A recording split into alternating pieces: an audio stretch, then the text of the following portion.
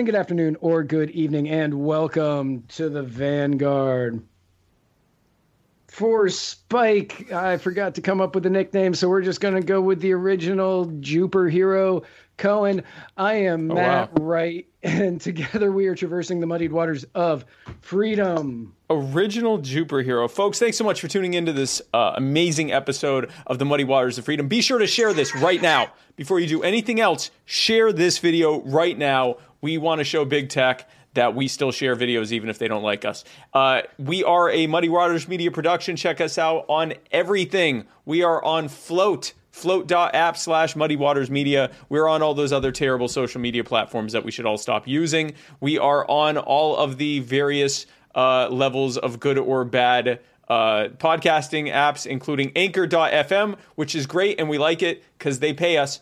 And so be sure to go to Anchor.fm/Muddied Waters, or you can check us out on Muddy Waters Media. But we are on everything. We are on whatever you're watching or listening to this on right now. And if you haven't already, like, follow, share, subscribe, whatever it's called on whatever you are watching or listening to this on. Do the action thing, that take an action on the thing to make sure that you are helping our metrics. And also on YouTube, be sure to not just press subscribe, but to hit the bell. You have to hit the bell. If you do not hit the bell, you have to hit the bell. If you do not hit the bell, then your phone will not blow up with notifications from us. And I'd hate that. We want to be in your DMs. So hit the bell. And yeah, so thank you so much for joining. Thank you guys so much. First and foremost, allow me to thank Siesta Cava for the cava that I'm drinking on today's episode. Siesta Cava. Siesta Cava. Allow me to thank the people that brought me the water that I'm drinking on this episode tonight, which is, you wait till you see who is providing us with water tonight. Fantastic. It's the best water that I've ever had. Frankly, it's why I'm really leading up, building this up because of how great it is. I'd like to thank Kroger for this delicious, purified drinking water that I drink on this episode of the Muddy Waters of Freedom. Bula Vinaka. Bula Vinaka. I was thinking I was parched just because I haven't had any water today. Oh, this episode, of course, is brought. Episode, of course. Yep. Go ahead. This episode, of course, is brought to you by the Libertarian Party Waffle House Caucus, the fastest growing waffle-related caucus in the entire, really, anywhere ever. I've yet to hear of any actual competition that we've had. Be sure to go to the Facebook group Libertarian Party Waffle House Caucus to become an official member today. And if you want to become an official member who has actually given us money, then go to the Muddy Waters Media store to get your official Libertarian Party Waffle House Caucus button. Go to muddywatersmedia.com and click on the old store thing on the menu, and you can see the buttons right there. This episode, of course, is also brought to you by Nug of Knowledge, smokable CBD oil. Nug of Knowledge is not your average CBD supplier. They give a large amount of their proceeds to help fight the harmful and destructive war on drugs. They also give a good bit of their proceeds to provide CBD products to veterans and disabled people who are unable to afford CBD therapy for pain relief and other such issues that they're having. People that use Nug of Knowledge often report that they have... where's the thing? They often report that they have improvement on joint pain, inflammation, overall sense of well-being, especially for that green one, because the THC's a lot higher in that one. And so if you go to nugofknowledge.com, I just realized the website's not on here. That's a mistake on my part. But if you go to nugofknowledge.com and use the checkout code SPIKE, you get 10% off. I was so focused on my checkout code, I forgot to put the website. This episode, of course, is also brought to you, and we're going to be talking more about similar governors, but this episode, of course, is always brought to you by South Carolina Governor Henry McMaster, who is and shall remain a bitch. So, Matt, we have a special guest tonight. We do have a special guest tonight. Glad to be able to get him on. Ladies and gentlemen, joining us right now live from Pennsylvania is Libertarian gubernatorial candidate Joe Solosky. Joe, thanks so much for coming on, man. Gentlemen. I appreciate it, Spike. Matt, thank you very much for the invitation. No, absolutely. We're glad that you could take time out of your schedule to join us today. So anytime. Joe, so anytime we have a libertarian on our show for the first time, we always ask, what is it, would you say, that brought you to libertarianism and to the Libertarian Party? Was it kind of an aha moment or sort of a gradual evolution over time? What got you into being a libertarian? For me, it was gradual. I was a Republican for 40 years, and I watched that party constantly erode and disappoint me. And when I finally hit 2016, I could tell their values, their principles didn't match mine in the least. And I was looking for another party, a place where I could call home and feel comfortable. And the Libertarian Party and its policies, its platform fit me to a T. So it was a very easy change for me. And one of the best moves I ever made. I get to sit back now. I used to get mad at the Democrats or even get mad at my own Republicans. Now I get to get mad and laugh at them both. It's a great place to operate from. You could just always be right now. Now, whatever happens, you're like, yep, that's what I said would happen. They're just all terrible. Yeah, it's very freeing. It's very liberating not having to defend terrible candidates anymore. So talk to us about what's going on in Pennsylvania. Go ahead. I was going to say about how long ago did you make the switch? How long ago did you join the Libertarian? Realize you were a Libertarian and then you joined the party? I think I've been pretty liberty-minded all my life. I felt this way back in the 80s. Okay. I actually thought the Republican Party had some of those principles back then. But again, I watched them constantly erode. June 2nd, 2016. That's the day. That's the day I registered as Libertarian. I saw that Trump was going to be the imminent nominee, and I thought, forget it. I'm jumping off that train. And best move I ever made. Well, we're glad to have you. So yeah, absolutely. You are in Pennsylvania, and obviously things must be, you're obviously seeing some things that are very troubling for you to decide that you want to run for governor of the entire state. Talk to us about what's going on in Pennsylvania right now that led you to want to do that. Our current Governor Wolf has been using a pretty heavy hand, especially in the last year with his COVID-19 lockdowns. He's decimated businesses. His policies have, and too many people have died in this state, especially in senior care, elder care homes because of their policies. These are the things that need to end. I have been trying to showcase drastically reducing, curtailing the emergency powers of the governor. And amazingly, our state legislature, not only just a few weeks ago, floated a new amendment to be put on the ballot as a referendum to alter our Constitution and to indeed limit the governor's powers. And everything that they put in it is exactly what I've been harping on for months. So it feels pretty good to see that they're doing that. Other things, for example, I'd love to see us eliminate our personal income tax here in this state.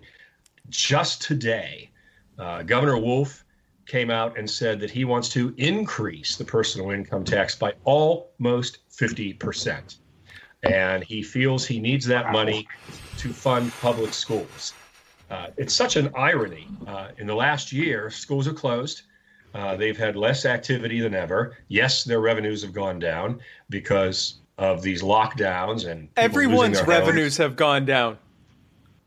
Pardon me? I said everyone's revenues have gone down. Right. Absolutely. And rather than look at cost cutting, spending cuts, which we desperately need, our budget's gone up 75% in this state in less than 20 years. We don't have a revenue problem here. We've got a massive spending problem. Yeah. I never see them recommend a solution that's a spending cut and giving the taxpayers a break. They always just want more money. And they've gotten that a lot over the last 20 years from different industries. And now this. I'm sorry, our personal income tax should be zero. One of my goals as governor is to make Pennsylvania a tax haven. I want to see Pennsylvania like Florida, like Texas, where companies want to locate here. And the increased employment alone is going to cause us to have more than adequate tax revenues, but all at a lower rate or an elimination of rates. It's not that hard to understand, because as I tell people, even I can understand it. Right. Yeah. So I live in. No, go ahead, Matt. Go ahead. I live in Florida, and we don't have an income tax here. Before this, I lived in Tennessee, and we didn't have an income tax. Sales tax was like 10.5 or 11.5% or whatever. But you see a lot of businesses try. They want to relocate here to open up for the better taxes. But you also see that you get a bunch of people from Pennsylvania, New York, Massachusetts, who all come down. Illinois is a big one on my side, on my coast, and they all come down looking for the lower taxes for to spend less money. But then they go and they vote for all of the same things that they voted for up there that they are now running from. And it's one of the bigger issues we have here. Yes, is that. And do you think that Pennsylvania? Should you be able to pass no income tax in Pennsylvania, which I'm all for 100%? Do you think that would become more of an issue for you guys with New York being right there and, Rhode Island, Maine, like all of New England, basically? It's always possible. Those are the kind of things that you can't predict. Right. There's no framework to determine that. But, New York's tax rates, they're worse than ours. As bad as ours are, they're worse. So if people come here over the state line because it's more attractive, you like to think that, normal common sense people like us, you like to think that they're going to look at it and say, that's exactly the thing that I don't want to vote for again. I don't want that problem again. Right. But you're right. If they move in and they decide, we want all the freebies, it's just going to be a continually hard battle to wage, and we've got to try to win it every time. Right. No, I agree. I am trying to picture, Joe, the average Pennsylvanian who's, as you said, everyone's revenue has gone down. They have either faced job cuts or potential or hour cuts to their hours, or they have had to take a retail job because their higher paying job has been furloughed. So now they're working for DoorDash or something like that instead of working for like an airline or a company that was making them a lot more money, or a manufacturing job that was making them a lot more money. Or if they had a small business, probably losing it during this time, or at least seeing a major reduction in revenue, and then being told, great news, everyone, we're going to raise your income tax by roughly half.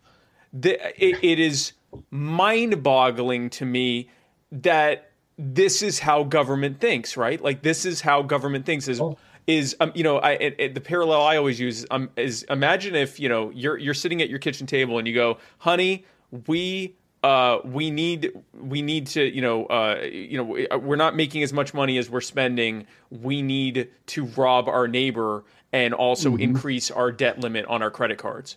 And just unironically thinking that that's the way to fix it. Now, let's talk about, because I think, we probably will not be breaking any new ground, three libertarians talking about how much we agree on taxes. But let's talk about these lockdowns.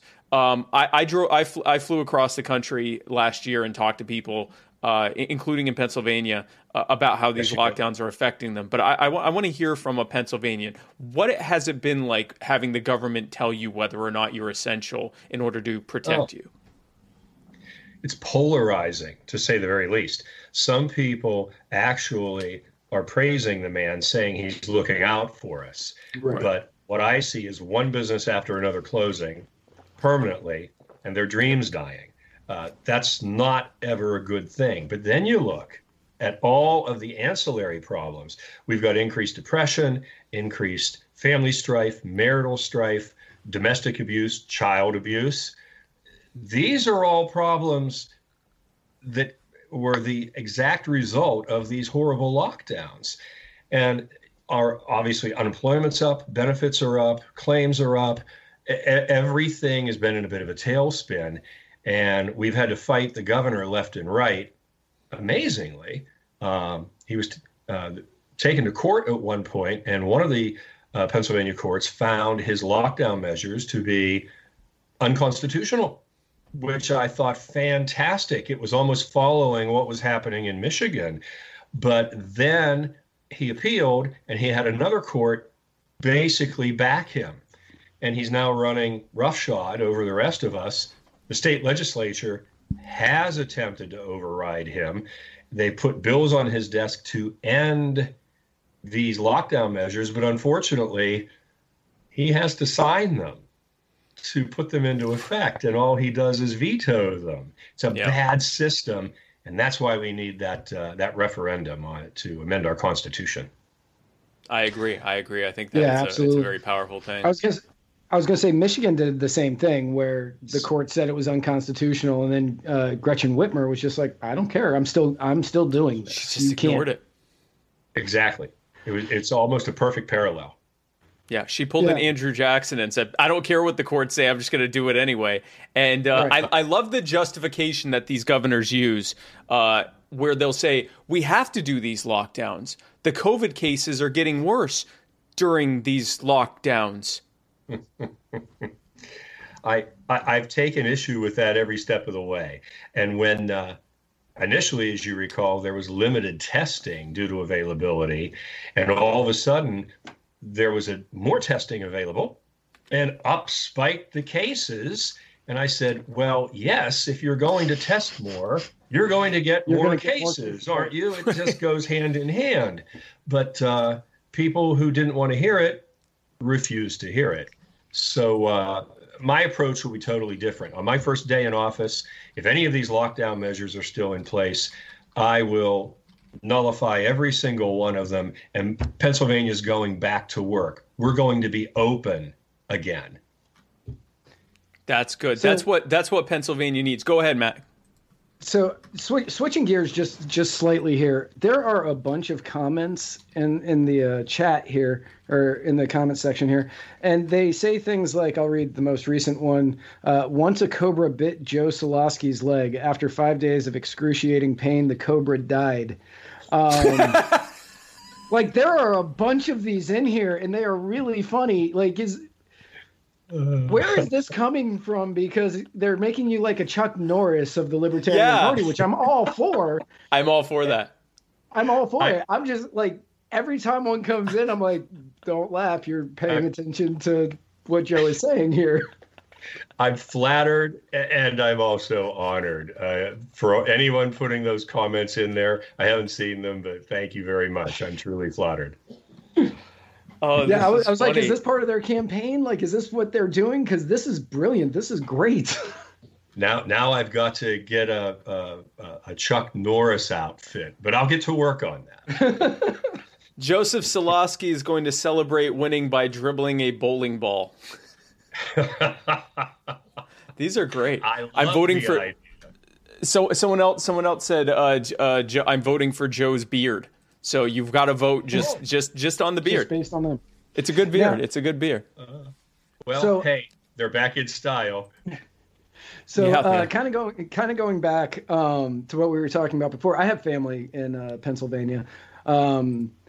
Sadly to say, I already know they won't be voting for you because they won't vote for anybody that I would vote for. Okay. Let's just say they're a fan of the lockdowns. Okay.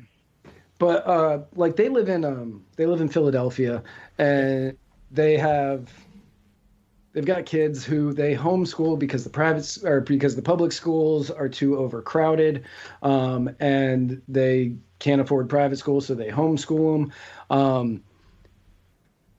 In doing so, wouldn't the 50% tax raise in order to help fund schools more? Wouldn't that just cripple the people who are who can't put their kids in schools already? It's certainly not going to help them. Our property Exactly. taxes that already are supposed to be funding our public schools are too high. I've known people personally that have lost their homes because they can't pay their darn property taxes, even after they've paid for their homes. Right. And their homes get seized. It's a horrible situation. Now they're trying to say, let's carve out this piece of these income taxes for this.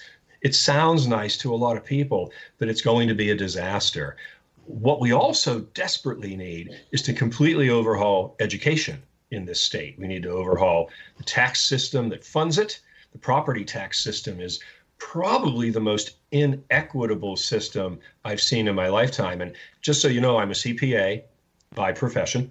Okay. I operated my own practice for 27 years in the Pittsburgh area before moving to the central part of the state, outside of State College right now. I'm, for the most part, retired and enjoying bringing people to the liberty movement at this stage of my life. When I look at the property tax system, it's horribly inequitable. It needs to be eliminated and replaced with something better. And I understand there is no fair tax system. None. I've never seen one. But we can certainly eliminate the horrific taxes, the horrific tax systems, and try to replace them with something better. But for heaven's sake, we need to be slashing government spending at every turn, because that's what's killing us in this state. We operate at too high of a cost, and they're bleeding the residents dry. Yep, exactly. Yep, exactly. absolutely.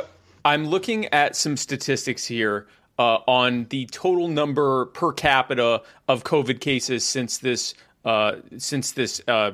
pandemic started. And what is amazing to me is that for virtually all states, with a few outliers, almost all states are within about a 20 to 30% swing of the total number of cases. This is whether they've never had lockdowns at all, or whether they've had very severe lockdowns, or whether it's been kind of a hodgepodge in between. What really strikes me is that the rate of COVID cases total in Pennsylvania is roughly 7%. Roughly 7% of the population of Pennsylvania has gotten COVID, according to this data, or has been confirmed to have gotten COVID. So it's probably higher. In South Carolina, it's roughly 8%, and we've had no lockdowns whatsoever. And we're also a hub for tourism. Now, you may say, well, that difference between 7% and 8% proves that we need to do these lockdowns. Well, California's is also 8%, and they have had a much worse situation overall with COVID. Where's Michigan? Michigan's is also around 6%. They're all within each. Massachusetts, which has had some of the most restrictive lockdowns, around 8%. Florida, which did have some lockdowns early on last summer and has had almost nothing since then, just under 8%. There is no data demonstrating that making everyone stay home, unless they go and crowd into massive retail stores a few times a week, all real close together, that somehow is protecting us from the what appears increasingly to be a largely natural spread of a virus. What are your thoughts on this? Because we are not COVID denialists. We believe COVID's real. We believe it's a very serious thing that should be taken seriously. We just think that these lockdowns, telling everyone stay home until further notice, is not a serious way to long-term address a pandemic. What are your thoughts on that? My thoughts are identical. I've said all along, it's a real virus. It's a real illness. It has big complications, but so do a lot of other things that we've never locked down for. And we could start to make a list of those things very, very easily. I feel the lockdown measures, as far as controlling the spread of the virus, are mostly ineffective. And I know that I could take every possible caution. I could literally lock myself in my basement and I could still get COVID. That doesn't make me immune. It's not going away. We have to deal with it as best we can. But you know what? We've got to live our lives. We're not meant to live in fear. And when I mentioned the ancillary problems of depression, suicides are up, marital strife, family strife, abuse, those things I'm willing to bet are far worse on people than the illness itself. So I'm in total agreement with you. And if I was governor tomorrow, everything here in Pennsylvania, when it comes to these lockdown measures, would change overnight.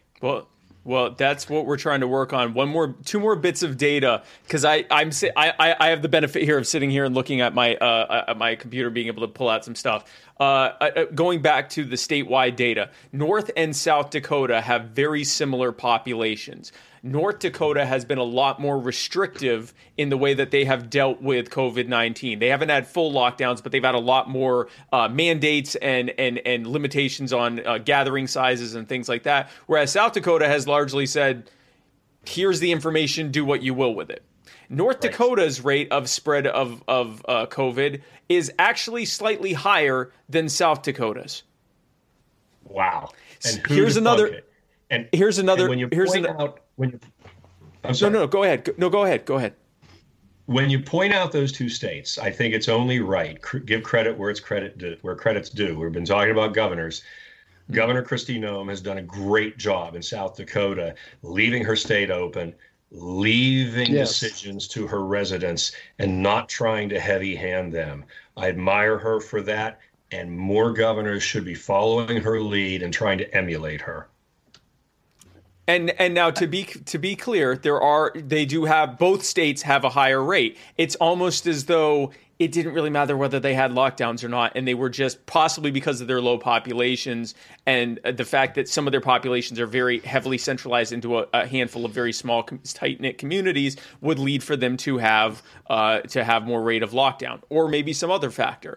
I'm trying to find this data that came up recently for the people that say, but what if it could save lives? Well, we know that according to a study from I'm pulling up their name, according to a study from authors in Duke University, Harvard Medical School, and Johns Hopkins University, which, these are well-known wingnut groups of science deniers. They said that they are estimating that 1.37 million more people will have died from the, as you call it, the ancillary effects of, said the pandemic, but let's be clear, it's from the lockdowns. 1.37 million more people will die than from the actual virus itself over the course of the next either 10 or 20 years. This is a long-term thing, Joe, and a lot of people don't talk about this. The fact that when you disrupt a community by putting most of the people there out of work for a year plus, there are health and safety and wellness and crime and all sorts of other effects that last not just then, but for several years later. And I'm just so happy to hear that you are talking about this. As you're talking, I'm already envisioning how I'm going to be able to go to Pennsylvania to help you campaign, and it's a great excuse to go back there. I had a great time there when I was doing the ballot access petitions, and I can't wait to come back and help you, Joe. Before we let you go, because you've been a fantastic guest, and thank you so much for coming. We want to give you a chance to plug your campaign. How can people help you if they're inspired by what they hear? If they want to watch you dribble that bowling ball, how can they help you? Where can they find you, and what can they do to help? Let's not forget the Cobra wrestling too. Yes. Now. Well, of course, the Cobra wrestling. Of course. While dribbling Who could forget? Ball. Well, my website is joesolosky.com. That's JoeSoloski, joesolosky.com. Yes, I'm on Facebook, Joseph P. Solosky for governor. And yes, I'm on Instagram. I'm on Twitter. My media people, they're the ones dribbling circles around me as far as getting our message out there. They're doing a phenomenal job. But your first spot to stop to check me out is joesolosky.com. You can donate there. You can check out the issues I'm running on. Email me, please. I'll get back to you. I'll talk to you, answer your questions. I want you to be an informed voter, and I really do want to earn your vote. Gentlemen, I can't thank you enough. Real quick, Joe, before you go, you said that you're basically retired, but you were a CPA? Yes, all my life. Are you sure you weren't a DJ? Well, I don't know, Matt. Let me see. There might be something around. It's been a dream. It's been a dream since I was 15, and if I ever get you have a great speaking voice, and it sounds like you would be somebody like a voiceover artist or something, with all the hits from the 80s. Let me offer this to you. If you ever need some voiceover, I'll make myself available to you. We definitely appreciate it. You will be hearing from us because we absolutely do need that. Hey, Joe, thank you so much. Everyone, JoeSolosky.com, JoeSoloski.com. I'm not as good as him, but JoeSolosky.com. If you live in or anywhere near Pennsylvania, you actually want to get out there and help him physically, be sure to get in touch with Joe. I'm sure there's all sorts of fun stuff that they can have you doing. If you're able to help online to share the message for Joe Solosky, JoeSolosky.com. Joe, thank you so much for joining us. Thank you, gentlemen. I truly appreciate it. Appreciate you coming on. Thank you. And folks, so we're going to be doing a brief intermission, and we will be right back. But on our intermission, we've got some very exciting news about an upcoming re-edition to Muddied Waters Media. But we'll be back in just a couple minutes.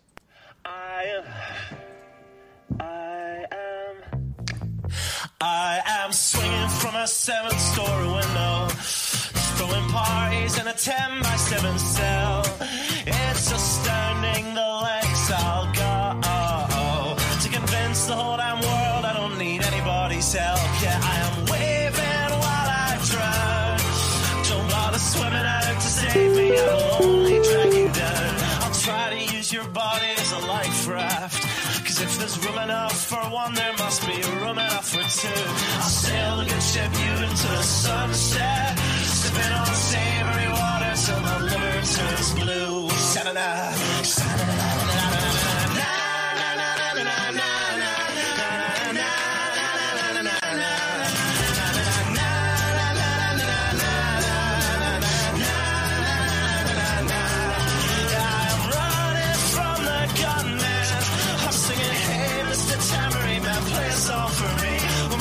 Places broadcast in the evening news, I will be relieved. La, la,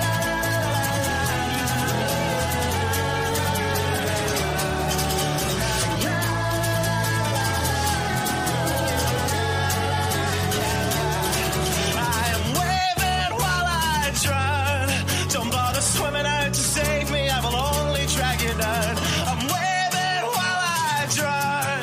Don't bother swimming out to save me, I will only drag you down. La, la, la, la, la, la, singing, hey, hey, alright, yeah, I wrote that one myself. It's astounding the lengths I'll go to convince the whole damn world I don't need anybody's help. Fuck.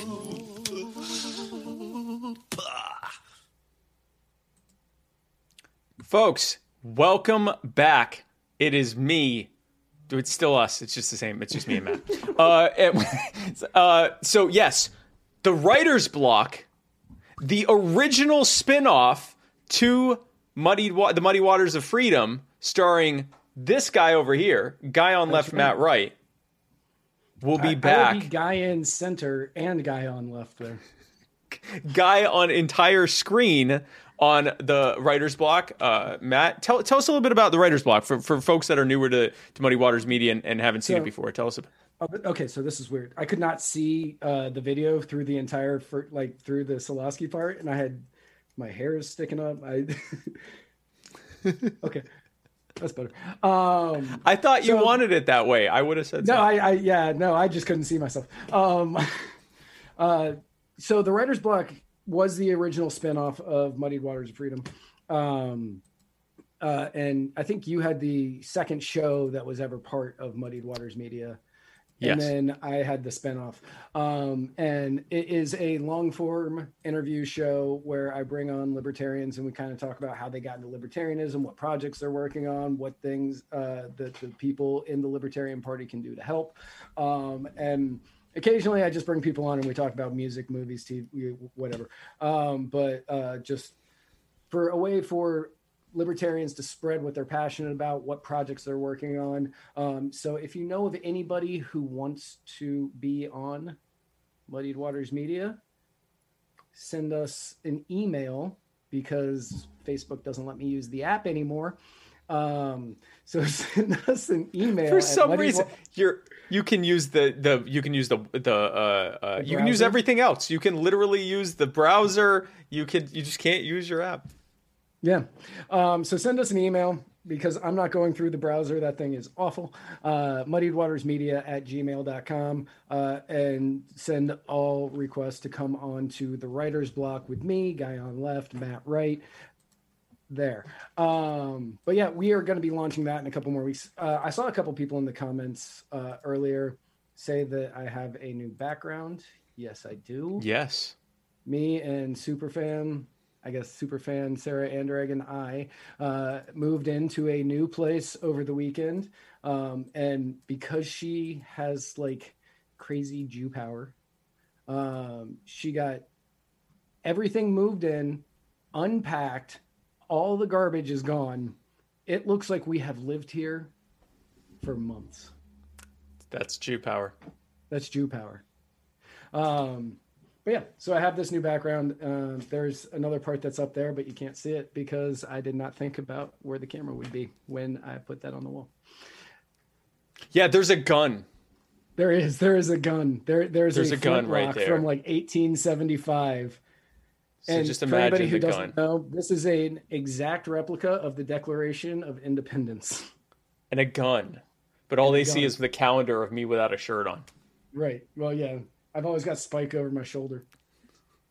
Looking over you. So we got we've got a lot. So Joe Solosky, very, very popular guest. People are real excited about that. By the way, you got to shout out. Sean said that when your hair's messy, but looks like it's supposed to be that way, you're actually doing it right. That was the thing. I couldn't tell. I'm like, I think he's doing a thing. So I just let it. I was like, all right, well, And frankly, it was one time that my hair wasn't the worst.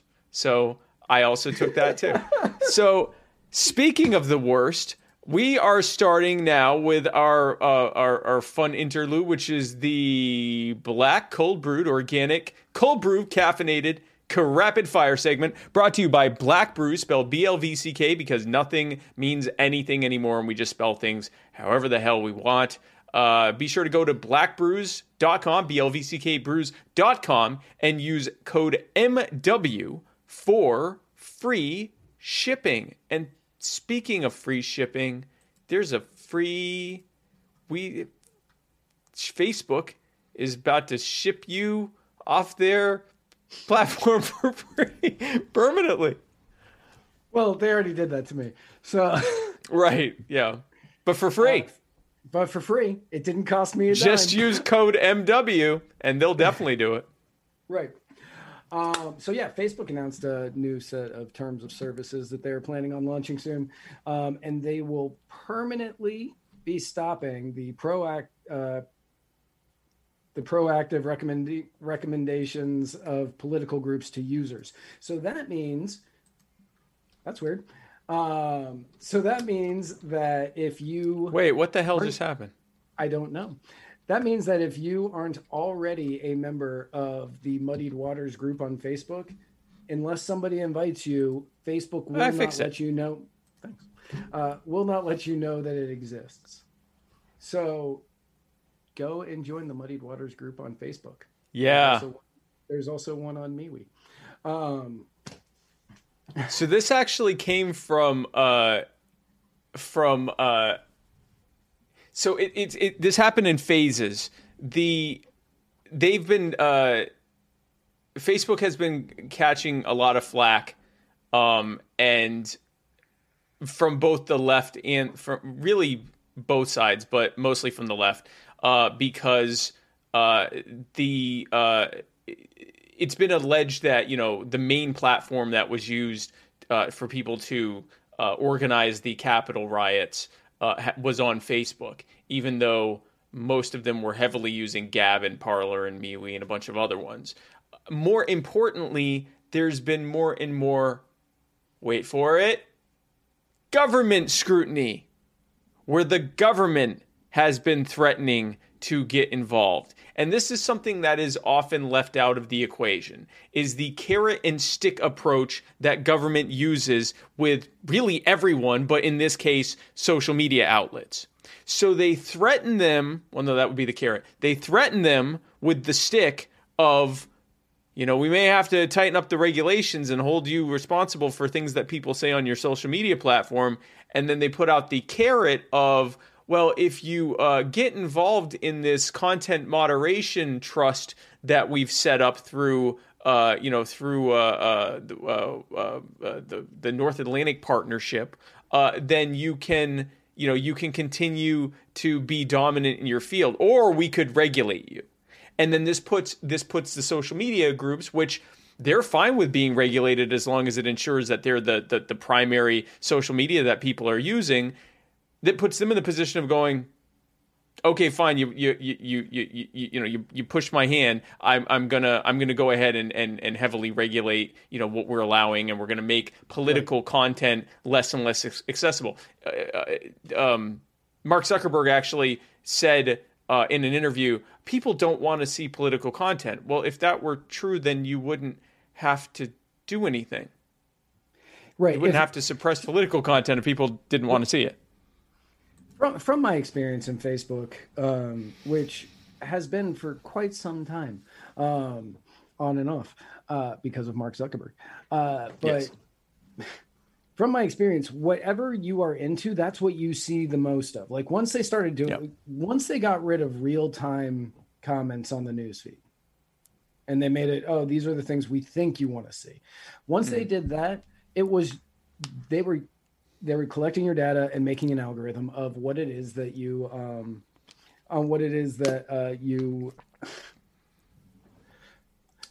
Sarah's like in the other room and she's texting me to make sure I'm okay because that's how Jewish she is. Are you okay?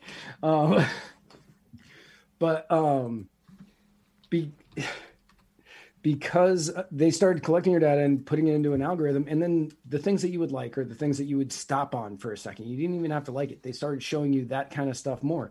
And the fact that people continue to see more and more political stuff means that was the stuff that they were interested in.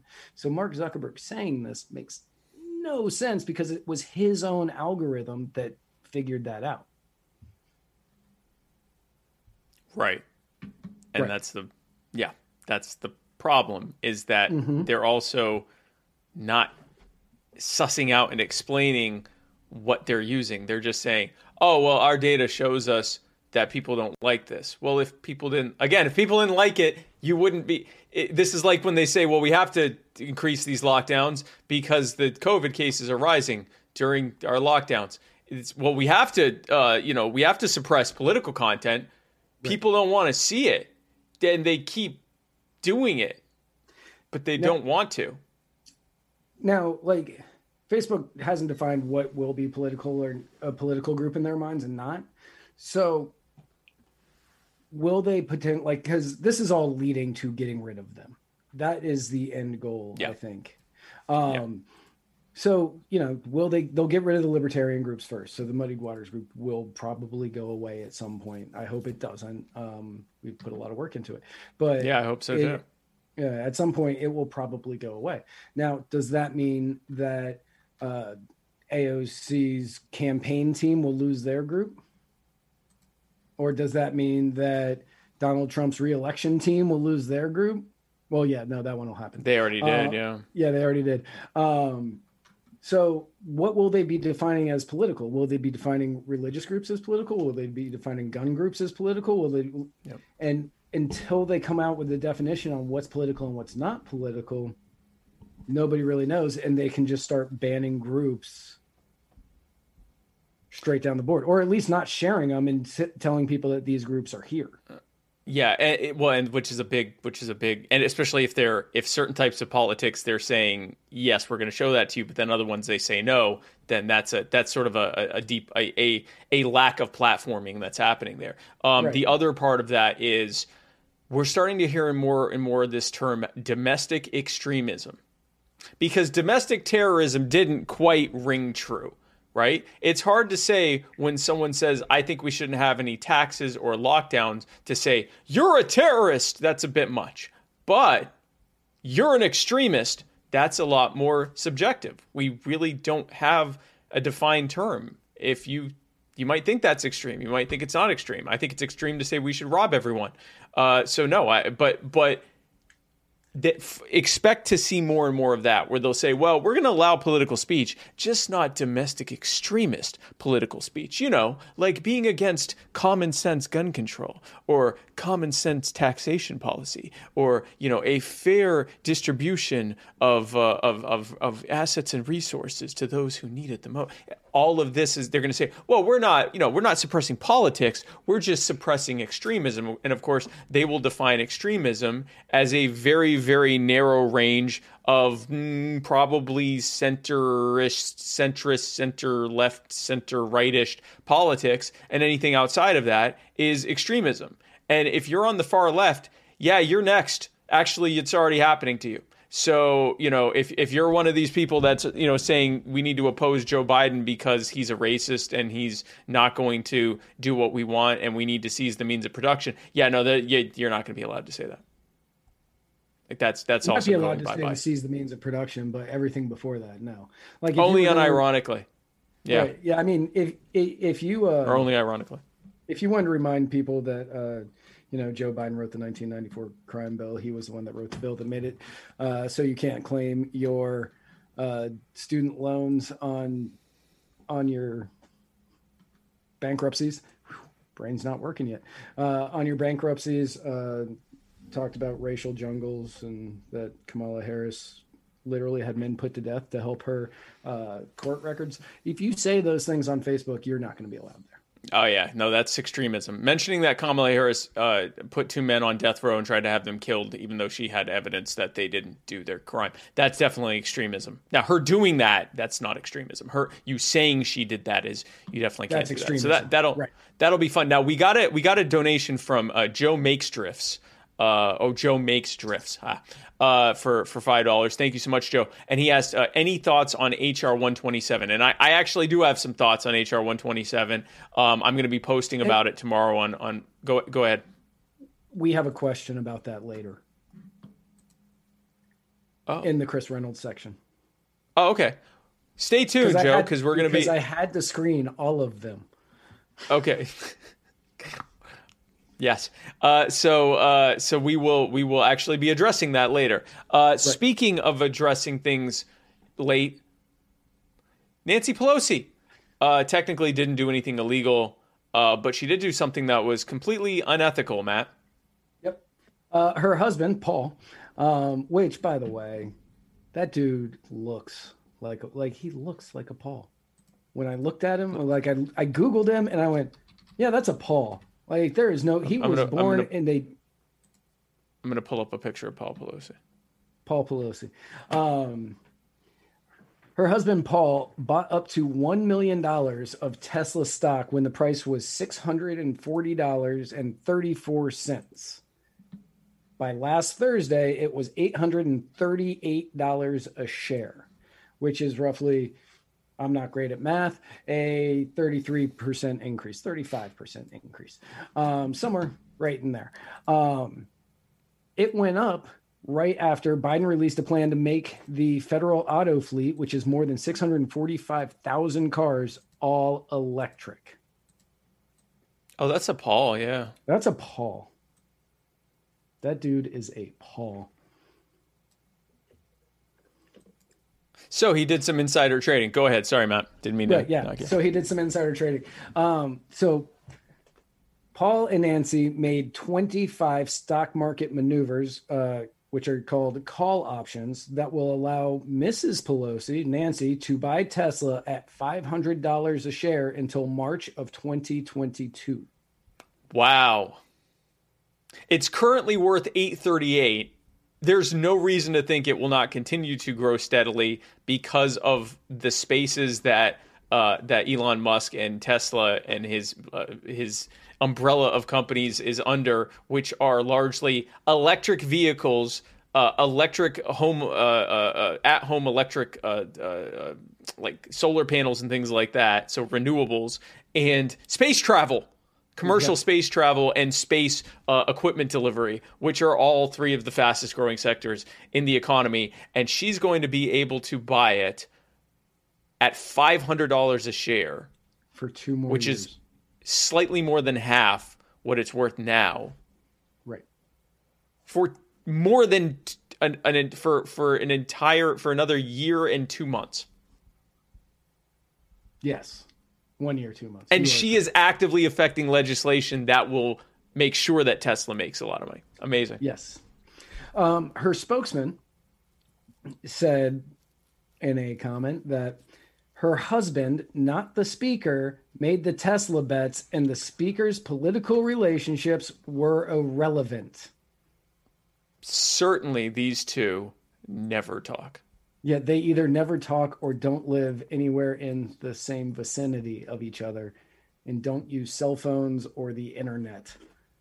And aren't standing near each other right now. Right now, right.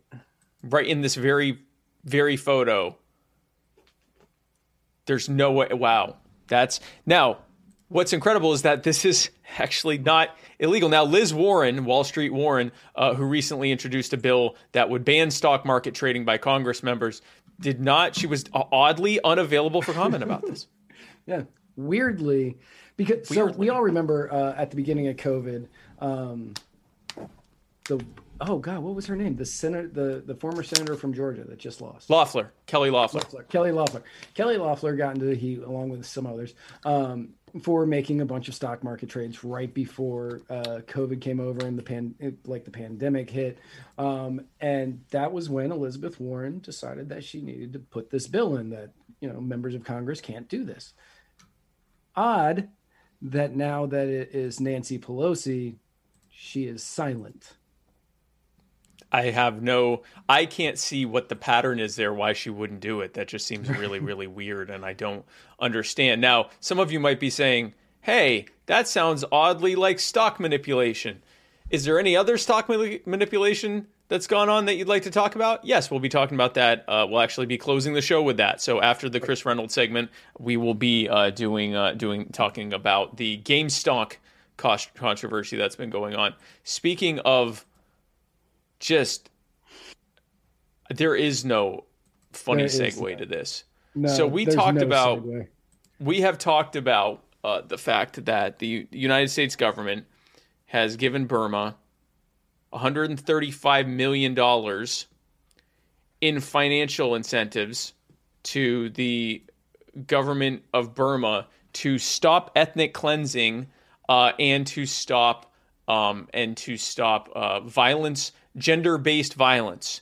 Now, they did this even though the government of Burma is largely run by the military with a very weak head of state who has little to no power to actually do anything, who is a woman. So they gave this money to the Burmese government, who responded, oddly enough, by committing an ethnic cleansing against the Karen villages. That's an ethnic group in Burma, in Myanmar. And villages, and over 4,000 people have been displaced. They also followed up by demonstrating their commitment to ending gender-based violence by arresting their female prime minister after she defeated the military pick, the commander-in-chief of the military for the prime ministerial position with 90+% of the popular vote. Right. She was arrested on charges of voter fraud. Now, I know Donald Trump is definitely somewhere taking notes, Matt. He is definitely out there because the commander-in-chief of the military, he ran to be the prime minister or whatever they call it there, right. And he lost massively to the former prime minister. And I did not put her name in here because I don't know how to pronounce it, and I'm tired of stumbling over the names. but she has like 5 names. But so she won with like 90 plus % of the popular vote. It was like a 93% margin or something. So the commander in chief of the military said, well, this is obviously voter fraud. This isn't like, okay, there were a few thousand votes in Georgia and a few thousand votes in Pennsylvania. This was 93% of the popular vote. And this is obviously voter fraud. So he arrested members of their parliament who are all on her party side and her, and just essentially took over the country and appointed himself to be the new leader of the country, as well as commander in chief of the military. Many people think that because in Miramar that Myanmar. No, it's Miramar. Miramar? It's Miramar. I spoke with somebody last night for an hour, and he let me know that the correct pronunciation is Miramar, and everybody that says Myanmar is wrong. Yeah, he's like, every time I'm watching CNN and somebody says Myanmar, I get annoyed because it's Miramar. Here's how they say this name, by the way. Aung San Suu Kyi. Okay, Aung San Suu Kyi. Yeah, if you look at the last comment that came in from Facebook, Myanmar. Myanmar. Aung San Suu Kyi, the prime minister, former prime minister of Myanmar, the recently former prime minister.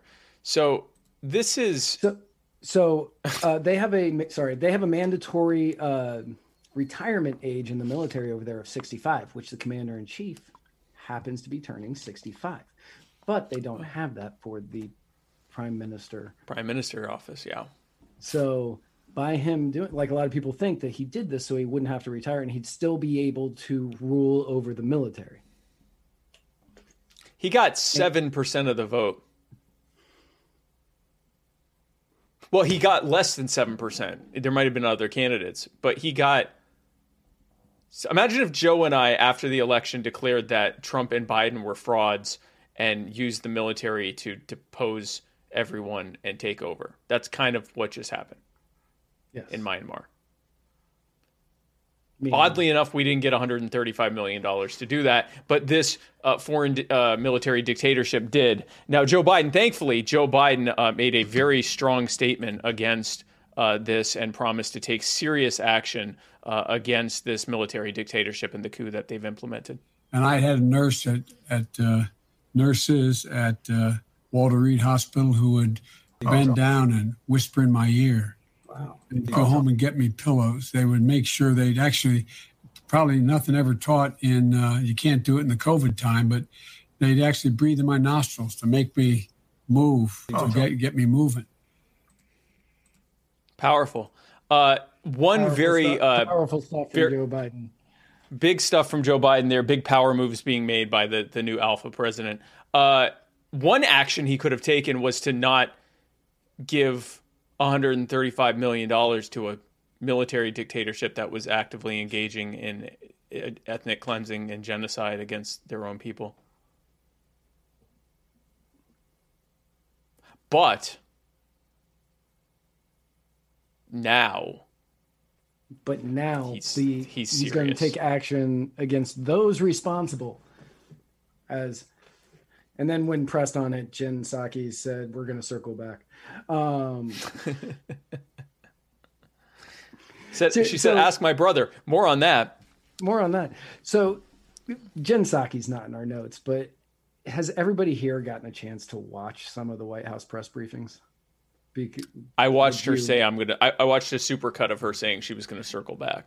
Yeah. So I watched one in its entirety one day, and you know how you have those people, Bill Clinton is like the best example of this, where you would ask him a question and he wouldn't answer it, but you felt satisfied with what he said. You have those people that have that skill. She does not have that skill. She has that. She has the I'm not going to answer your question skill, but not that not other the part satisfaction part. Yeah. Right. Not that other part that's really, really important when you want to do that, because she is awful at that. So what we're going to do is we're going to circle back to that, and I'm going to confer with that department. And once I get an answer, I'll come back here and I'll give you an update, although we don't know when that update's going to come. So once we get back to it, and if you can remind, it's just like, say anything, say a word. It was like when the Joe Biden mask, I think it was because of the Joe Biden mask fiasco from. Oh, gosh. Yeah. I think that after that, she was like, don't say anything. Don't ever speak a real word. Because for anybody who doesn't know, Joe Biden signed an executive order saying that masks were mandatory on all federal property, and then was later seen without a mask at the Lincoln Memorial. Well, yeah, I think Lincoln Memorial. I think it was Lincoln. On federal property with a bunch of people who also weren't wearing masks, all well within 6 feet of each other, hours after signing it. Just, And when asked about it, she said, I think that we have bigger issues to deal with than that. And like COVID. Like, yeah, COVID or, well, that seemed to be the biggest issue for the last year. So potentially, either you are now downplaying it because it's not supposed to be played up as much as you've been doing it, or you have no logical answer for us. Yeah. What is she going to say to that? Yes, he thinks his own law can be ignored, and he can make his own decisions as to what is or is not safe. That would be one, which I agree with. Yeah. Another one would be he does not take this seriously and thinks this is all security theater. Yeah, that's a good one. He's a massive hypocrite. Yeah. Also, he thinks you're stupid. Or he doesn't know where or who he is often. Right. Would be all of these would be accurate answers. Not know where or who he is. He also had no clue what happened to his mask, and nobody wanted him to feel bad, so they all took theirs off. I would have believed that. What's going on? Well, you're not wearing a mask. What? A mask? Come on, man. All right, fine. We'll just take the mask off. I've said many times, during this time of social distancing, everyone has wanted to stay away from Joe Biden at least 6 feet for years now. And I just feel terrible that he now has to often reciprocate. I love that joke. Now, speaking of reciprocating. Sure.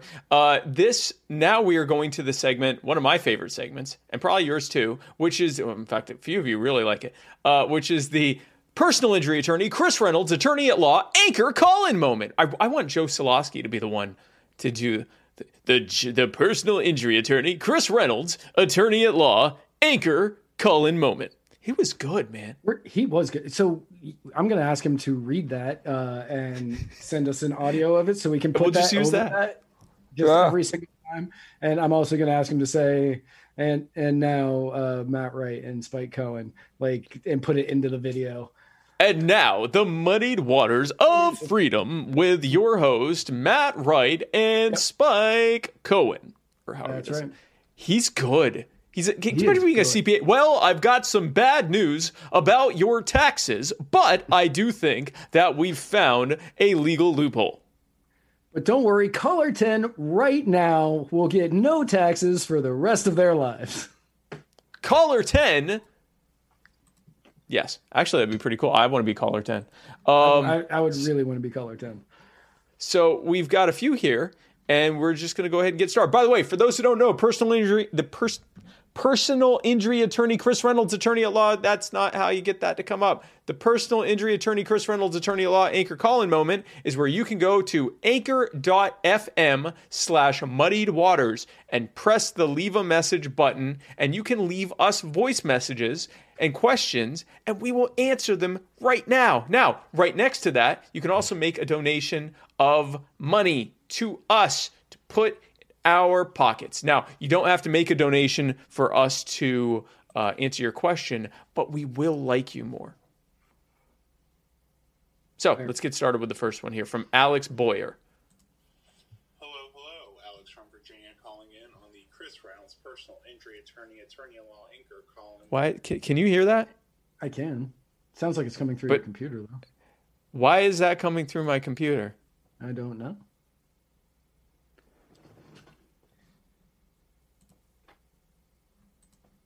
So, hey, Matt, tell them that story you think is real funny while I figure this out. Oh, yes, that story that I think is real funny. That story. So let Funny me tell you all. story. Let me tell you all about the time that I ended up on stage with the Rolling Stones. So I was living in Tennessee, right? And while I was working at this Italian restaurant called Mafiosos, it's on 12 South in Tennessee, or in Nashville, Tennessee. I became friends with this guy named Jesse. He and I were really close. Like we, went out drinking a bunch. Obviously, I don't drink anymore, as we talk about often on the show.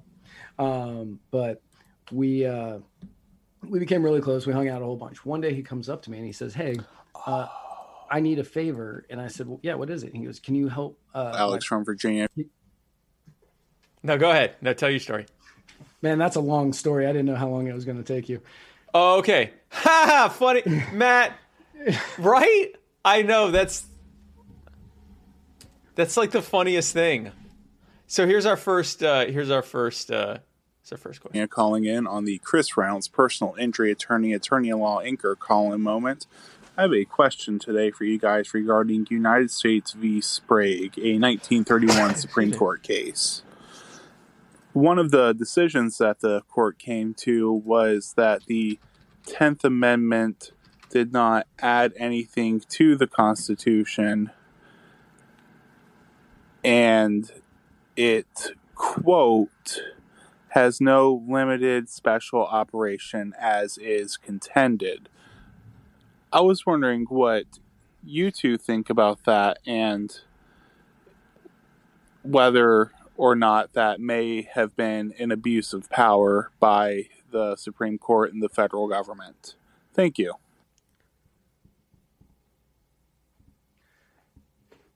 I'm reading this right now. So it was. I actually spoke with personal injury attorney Chris Reynolds, attorney at law, earlier today. Oh, okay, good. Now, he summed up U.S. v. Sprague as defendants were convicted under prohibition found in the 18th Amendment. They argued that the 18th Amendment wasn't properly ratified. The question is whether the 18th Amendment was properly ratified and made part of the Constitution. Amendments can be ratified pursuant to Article 5, either by 3/4 of Congress or 3/4 of the state conventions. If the proposed amendment affects the personal liberty of citizens, then it can only be ratified by the state constitutional conventions and not the legislatures, according to Article 5. So in other words, can Congress amend the Constitution when the amendment affects the personal liberty of citizens, or should this be only permitted by the people at state conventions? And the court said it can be done by Congress. It doesn't have to be. Yes.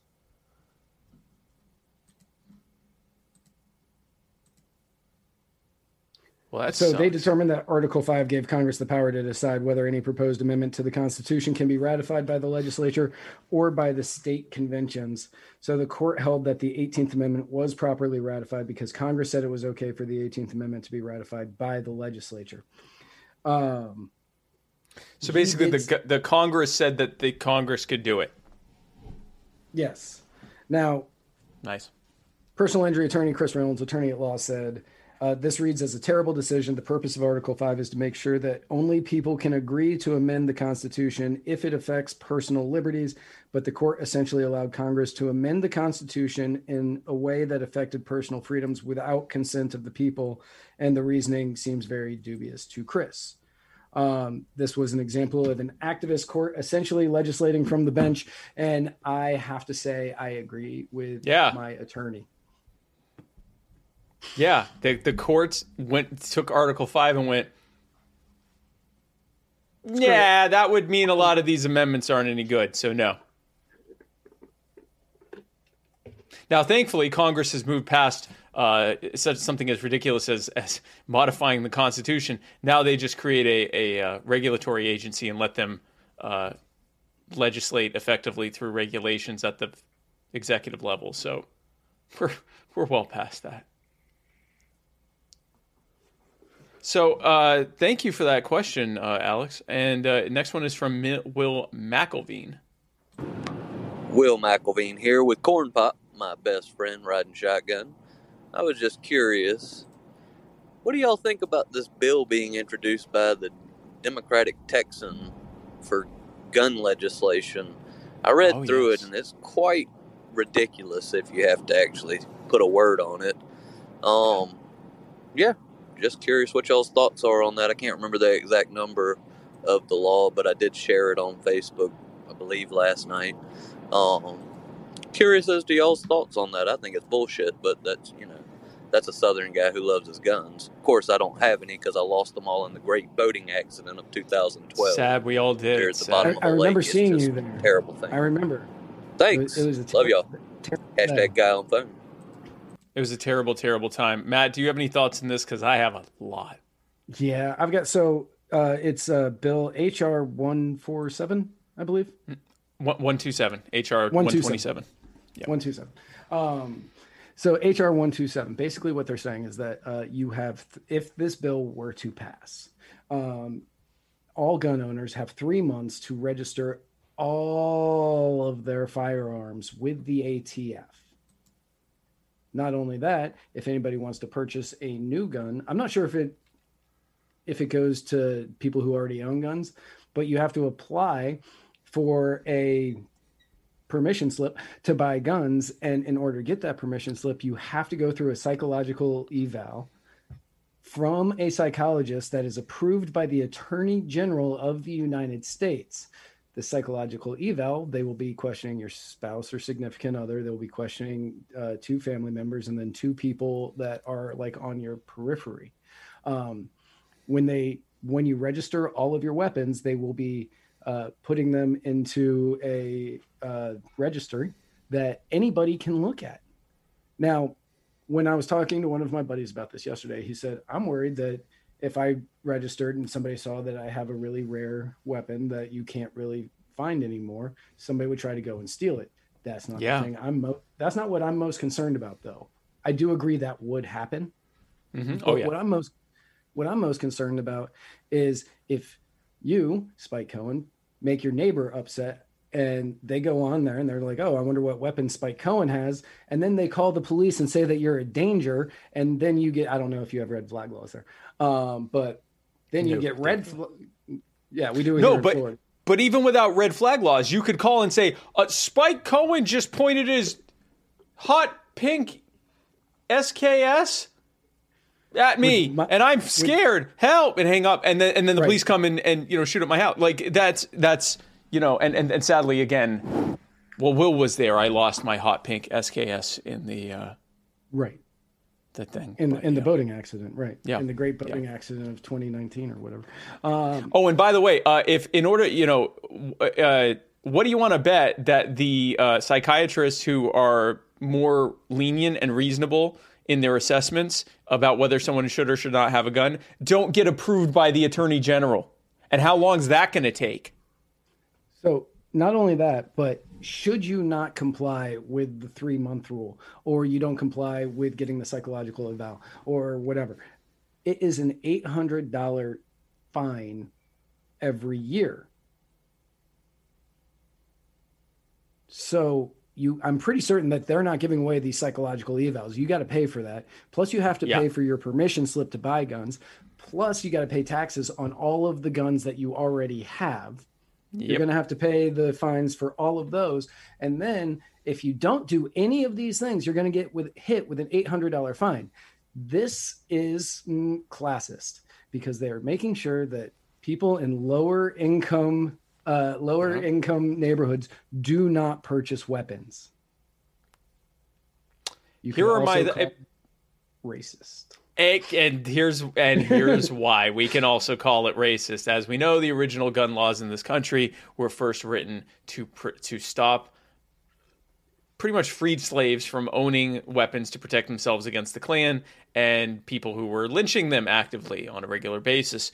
And every single gun law since, like most other laws, are wildly disproportionately enforced against people of color, as well as the poor and immigrants and gender and sexual minorities and so forth. A black person is somewhat less likely than a white person to own a firearm, and they are 7 times more likely to be convicted of a gun crime. And when I say a gun crime, I mean owning a gun. I don't mean using a gun in the furtherance of a crime. I mean just owning it to begin with. So this would be, if H.R. 127 passes, it would become the single biggest act of gun control in American history. It would absolutely be heavily enforced against those, just like all other laws are. Those with the least ability to defend themselves in court, the poor minorities, pretty much.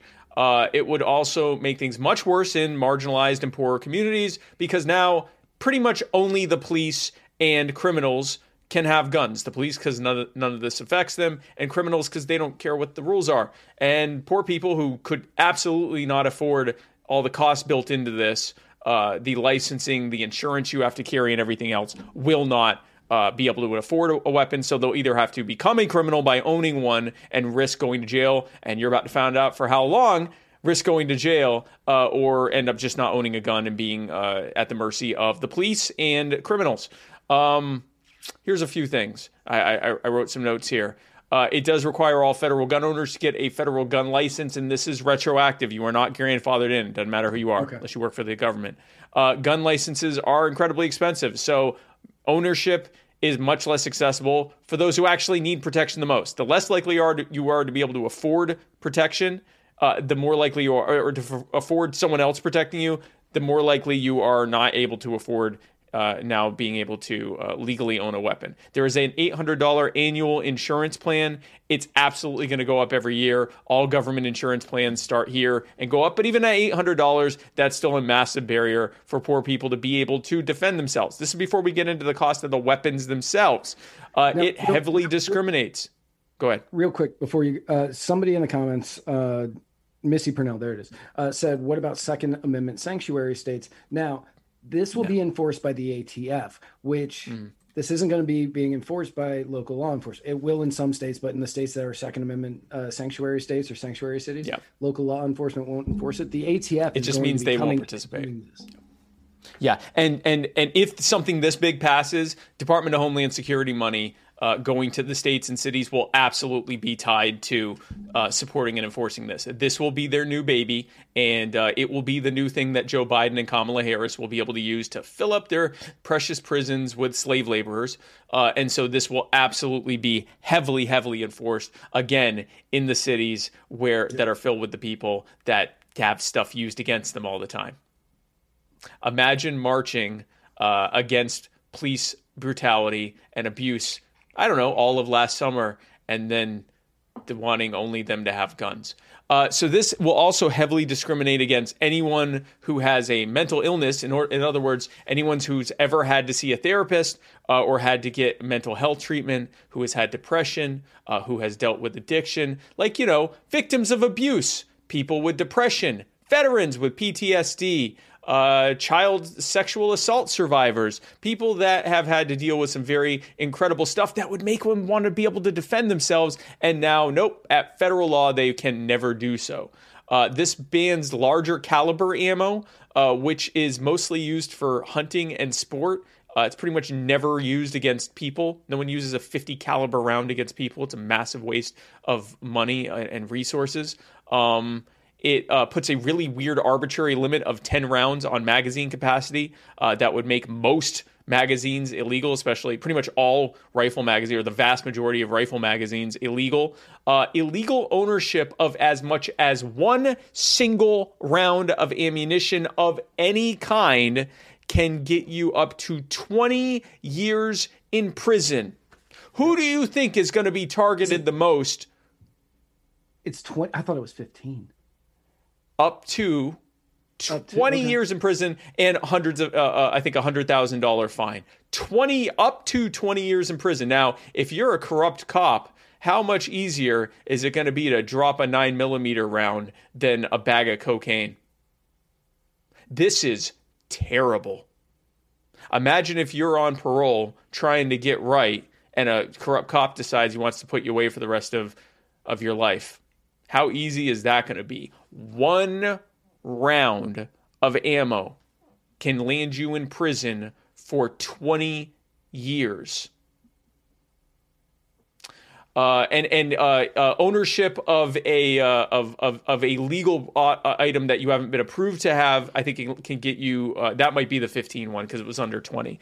Of course, it places absolutely no restrictions on police or government agents who are tens of times more likely to actually kill someone than a civilian gun owner. And I mean, this is just scratching the surface of this horrific law. The good news, if you want to call it that, is that the likelihood of this passing is low. The bad news is that this can very much be used as a baseline to try to make something more reasonable, which would end up being a massive infringement. I think that this is one of those create such a shock with one thing that then you bring in something else that otherwise would have seemed ridiculous, but compared to this thing, it's nowhere near as bad, and people go, okay, well, I guess we'll have to go through with it.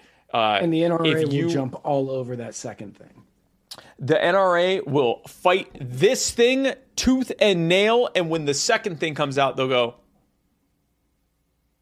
does it still include protections for our sponsors in the gun manufacturing industry? Yes. Okay. You'll notice that this has nothing about ending protection from ending protection against lawsuits. This has NRA sponsors a watered down version of this written all over it. Yes.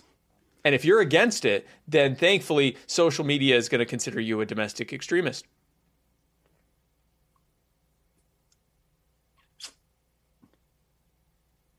So good news there. Those are our thoughts. Those are our thoughts. All right, here's the next one. This is from Billy Pierce. Howdy, fellers. Billy Pierce from Houston, Texas here again. I'd like to thank Chris Reynolds, the personal injury attorney, for sponsoring this segment.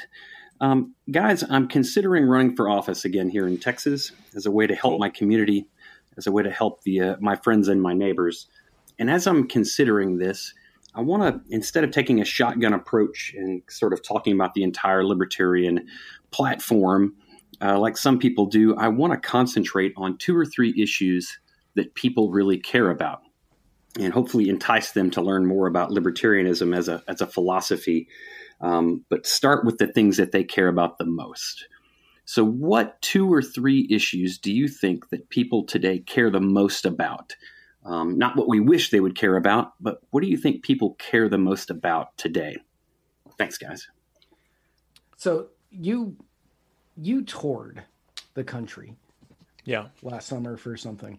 I just wanted to get out. The travel, the airline flights, the pricing was a little bit lower. The hotels were, lower capacity. So, I had time, and I figured I'd travel, and talk to people.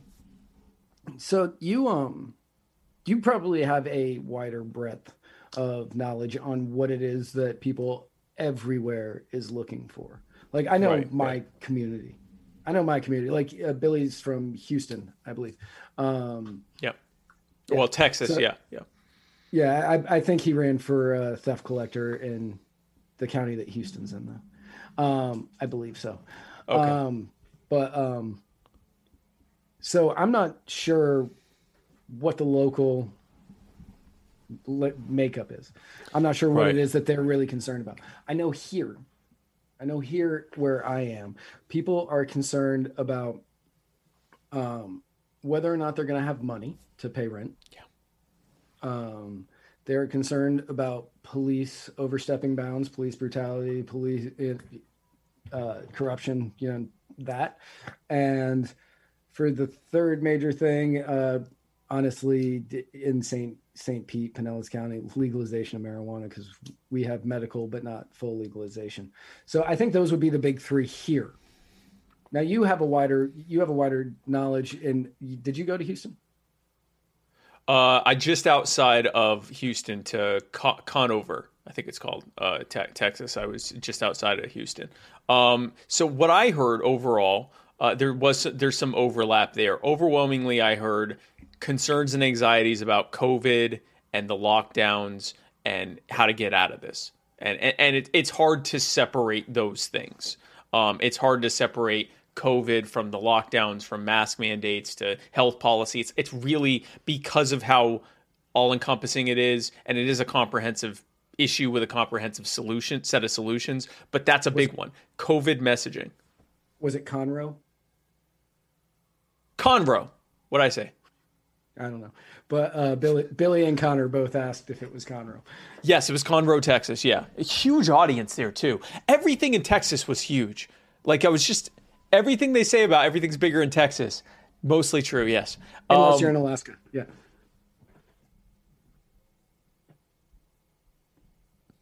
Alaska actually brags about that often. They say everything's bigger in Texas unless you're in Alaska. Unless you're in Alaska? Well, I'm about to find out in April when I go to Gold Rush on April 17th in Wasilla, Alaska. So overall, COVID was one.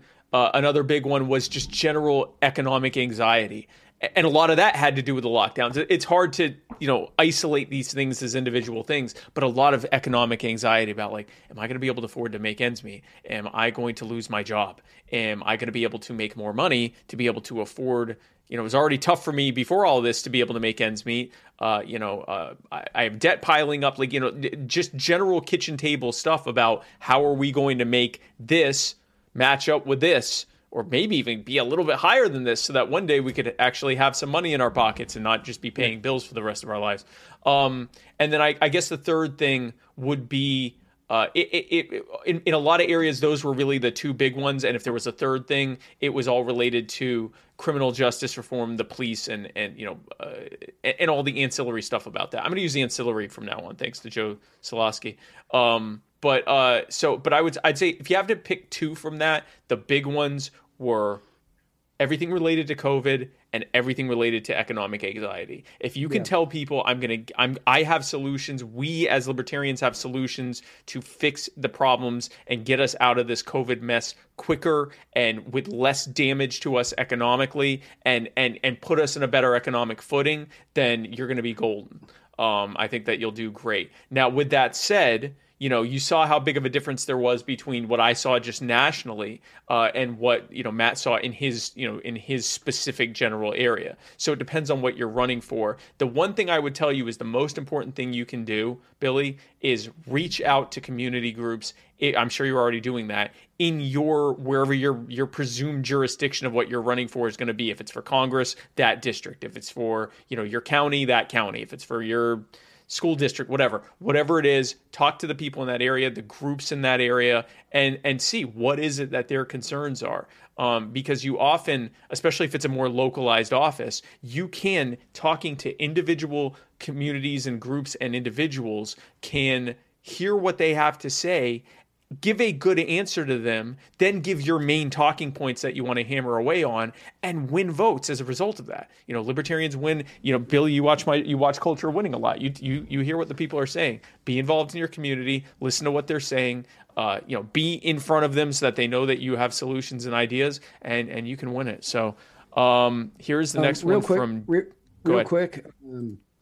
Joe makes drifts. Thank you for the $5. He asked, how do I have a boating accident whilst the lakes are frozen, asking for a friend, which is weird because he said, how do I? But when you come down to Florida... Wait, the friend said, how do I? Right. When you come down to Florida, when you or your friend come down to Florida in 2 weeks, I will take you out on my friend's boat. And should we have an accident...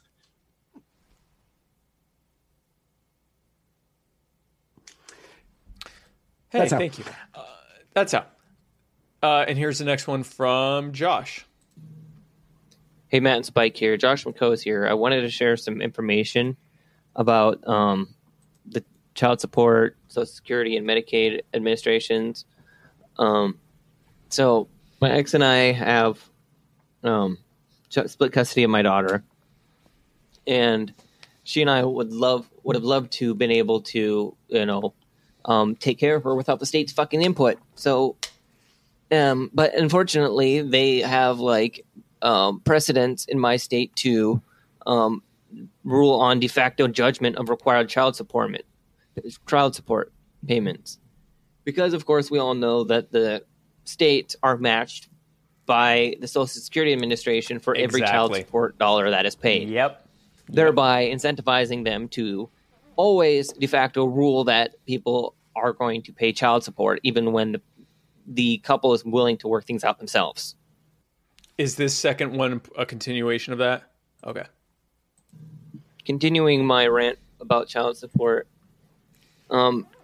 Max and I were trying, we're not wanting to oversee child support payments, and we felt this way because, we could take care of our child without the state's input. And who else wouldn't feel this way? I'd feel like, only a fucking moron who shouldn't have had kids in the first place would feel this way. And most often, child support is only pushed on people who should not have had kids in the first place, in my opinion. And anyways, there are people that often deadbeats who do not want to support their child. Meanwhile, they're forcing it on people who want to be active in their child's life, are active, and are doing everything they can to support them. And meanwhile, they're just saying, well, nope, we want your fucking money. Well, you kind of answered your own question, Josh. And first of all, I'm sorry that you're going through that. It's an absolute nightmare.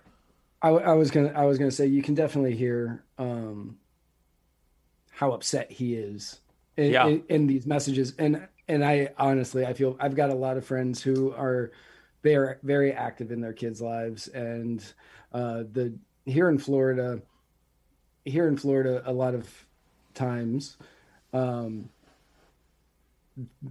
the dads get kind of screwed, and it's because of the Social Security Administration matching dollar for dollar, and I feel for all of them, especially the hardworking dads who are doing it, and they're doing it so they can pay and they want to spend time with their kid, and I get it, and it sucks, and for you, I deeply, I feel for you.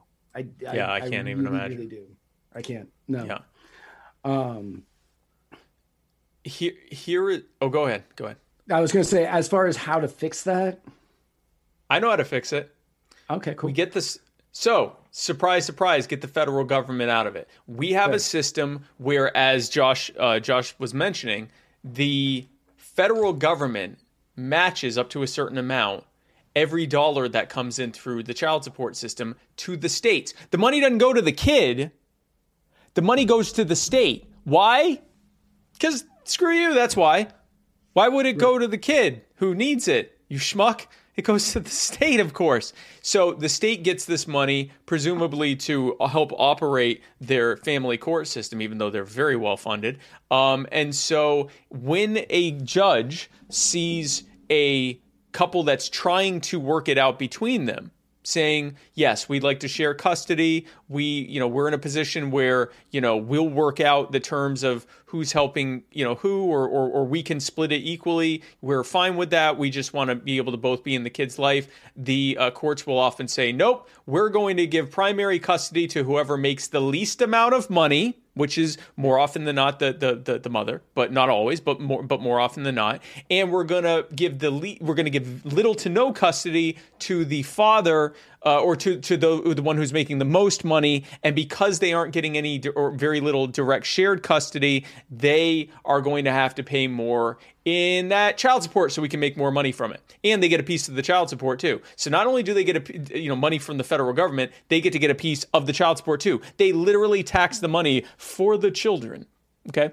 And so what that leads to is more and more mostly childless, but just largely single parent or fatherless, but also largely single parent homes. And unfortunately, there are a lot of, statistically, it's not to say all single parent families or all single parent children of single parents are going to have a bad situation, but we do know statistically that having two active and involved parents in a child's life leads to typically better outcomes. Not always. There are certainly examples of both, and it's not so much that, if you're, I'm not trying to condemn anyone to anything. Just we know the statistics that that doing this over the course of millions of families leads to worse outcomes, right? So it's one thing to deal with deadbeat parents. It's another thing to tell, like Josh said, to tell parents that are more than willing to work it out between themselves, no, you are not allowed to. We are going to make you not see your kid as much, and we're going to make you take money that you didn't want. And because we get more money as a result of that. Here's how we fix it. Get the feds out of it and end that matching money. The money's not going to the kids. It's going to this corrupt family court system. Okay, that's number one. Get them out of it completely. There's no reason the Fed should even be involved in it in the first place. Number two, allow recording of proceedings in all court proceedings. You have a right to record what is happening to you in court. Now, that would be great for all court cases, but a family court is a perfect example where because in many states, because it is considered a civil matter, they often don't even have a court reporter. There's no actual reporting of what's even happening, much less any kind of video or anything else. You should be able to walk in there and freaking live stream or at least record your proceedings, or at least demand a third-party recording of your proceedings at the very least. And then finally, we need to, and probably through legislative means, end this absurd, patriarchal, outdated idea called, which is called the presumed mother as primary parent. I forget what it's called, but it's basically a court doctrine that's been around longer than any of us have been alive, which is that courts typically determine that all things being equal, the mother is the better parent who is better suited to raise the child because women are more nurturing and men can't. Okay, it's a completely outdated idea. It does not match our society where the vast majority of households, both parents are working. And what it does do is it acts largely as a presumption against the father having any right to be involved in the child's life, especially if they're the one making more money. So what there should probably be from a legislative standpoint is ending that and replacing it with presumed shared parenting. Unless there is a reason, a compelling reason to think based on the facts of the case that one parent or the other is actually better suited to be a parent.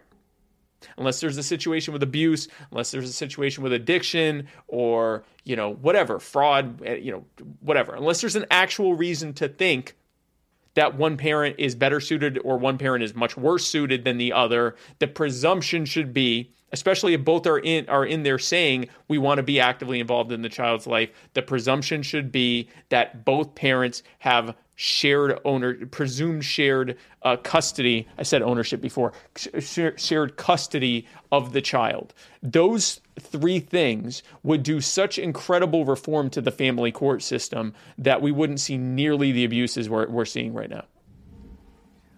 So I have a friend whose name I won't mention because he's called in and been on the show before, so I'm not going to spread that. But I have a friend who, when he was going through his divorce and they were going through that portion of it, the year before, he had only made roughly, and I don't know the exact figure, but like $21,000. It was a bad year for him. And when they went through the child support portion of it, they gave him every Wednesday and every other weekend was how often he could see the child. And then on top of that, $1,200 a month for a guy whose tax record showed he made $21,000 or whatever it was. And then the mom moved an hour away. So now he has to drive on Wednesdays 2 hours round trip. And if he wants to bring the child back, it's 4 hours. Like if he wants to bring the child back to do something, it's 4 hours round trip. Just so he can see his kid every Wednesday. It is a broken system. Yeah. And a lot of it is the children's courts, the family courts. Yeah. And it's incentivization at the federal level. Whether that was the intention or not, what it has led to is incentivizing the tearing up of families and the because there is no accountability. Oh, here's the other thing we need to do. And we talk about ending qualified immunity for police officers and government agents. Absolutely. And CPS workers. Absolutely. But what we don't talk about is that judges and prosecutors, as well as politicians, have something called absolute immunity. They don't even have to qualify it. They're just immune. We need to end absolute immunity. We need to end immunity for people in government. If they hurt people, then they should be held every bit as accountable as you and I would be if we hurt people or damage them or kill them or violate their rights or whatever. And judges and prosecutors and family court advocates and so forth should be absolutely held to the same standard as anyone else. And a great way to do that would be to end their immunity and introduce a universal right to recording of the proceedings. So these are all. So here was a stat that Elizabeth Coquillard brought up. It is more likely for an American household to have a dog in it than a father.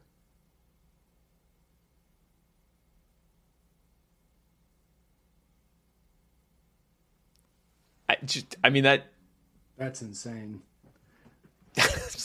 I don't even. Billy said he was a full custody single dad for a year with 5 daughters. Whoo!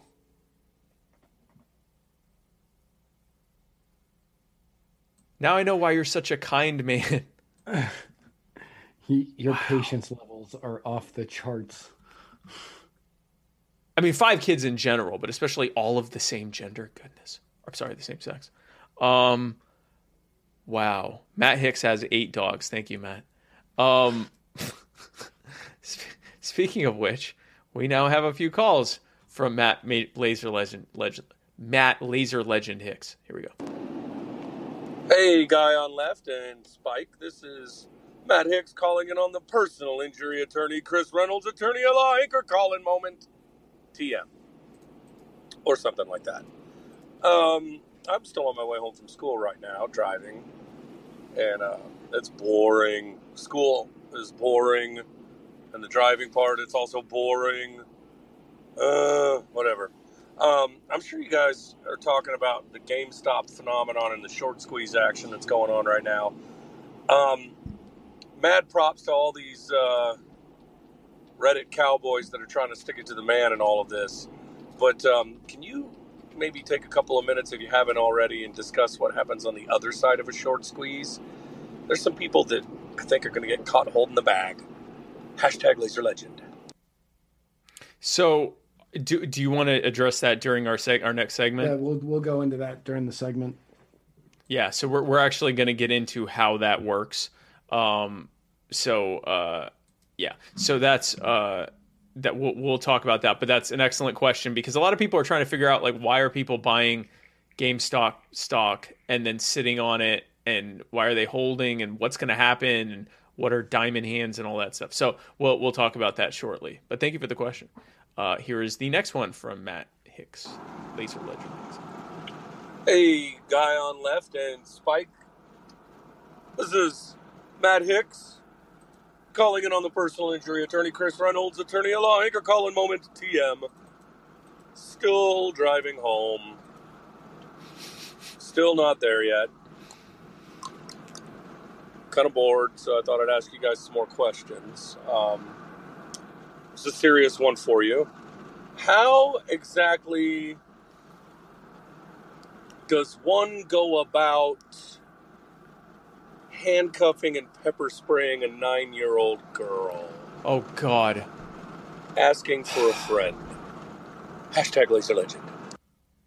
So for anybody who doesn't know what Matt Hicks is referencing here, in Rochester, New York, a police officer... Let me get that video. Saw a... Oh, do you have the video? No, here, you talk about it. I'll pull it up. Okay. So a police officer saw a 9-year-old girl who was by herself in a neighborhood. And according to the police officer, he said that she was feeling suicidal. Now, I know that the proper way to talk to somebody who says they're feeling suicidal is to chase them through the streets of Rochester, call 7 of your buddies to show up in 6 separate cop cars, pepper spray, cuff, and throw them in the backseat of the car. Now, when it's a 9-year-old girl, it's especially important to do this, because this is what will help somebody who says that they're suicidal to not be suicidal anymore. Especially when they're a 9-year-old girl. Especially when they're a 9-year-old girl. Because that just it makes the most amount of sense in my mind. When the police union, when the Rochester Police Union, it's not the Rochester Police Union, I don't remember the exact title of it. Yeah, but the police union that represents Rochester Police, yeah. Right. When they were asked about it, what they said was she could have been hurt worse. Yeah. Yeah, now, it could have been just so worse. everybody knows, this is not going to be a fun video that we show. Viewer discretion here. Right. This is bad. How long is this video? This one is short. So there is another video that is much longer, and that is it shows the entire thing. It's like 10 minutes long, and it shows the whole scuffle and everything else. This shows the actual moment of the pepper spraying. Now, a lot of people go, "Oh, well, the girl she kicked a couple times and she was yelling and stuff." Again, 9-year-old girl, she was screaming for her father. She was screaming for her dad. And was very scared and was having a mental health crisis, and they knew that when they were arriving, that she was being suicidal. And so, but here's why I want to show this, because there are a lot of people out right now going, "I don't care how old the kid is. If they're kicking me and if they're being violent, then I get to pepper spray them." I want to show this video to show that not only was she not pepper spray, not only was she not kicking, not only was she not like being violent, she had cuffs on and she was sitting in the back of the car. Her crime, well, I'll let you see the crime for yourself. Come on. I'm going to pepper spray you and I don't want to. So sit back. Then sit back. Come on. This is your last chance. Otherwise, pepper spray is going in your eyeballs. Come on, let's go. Alright, just keep me safe for a minute. Come on. I want my dad. Come on. I'm going to go get him. Now sit back. Come on. I will fix it. I will fix it. Dear, just stop for a second and take a deep breath. Hey, just stop. Please. I will get your dad. No, you said that you were going to pepper spray me. No, please, no, stop. Sit back. Oh, I got a bad arm. Just spray her. No, I have Just spray her at this point. Stop.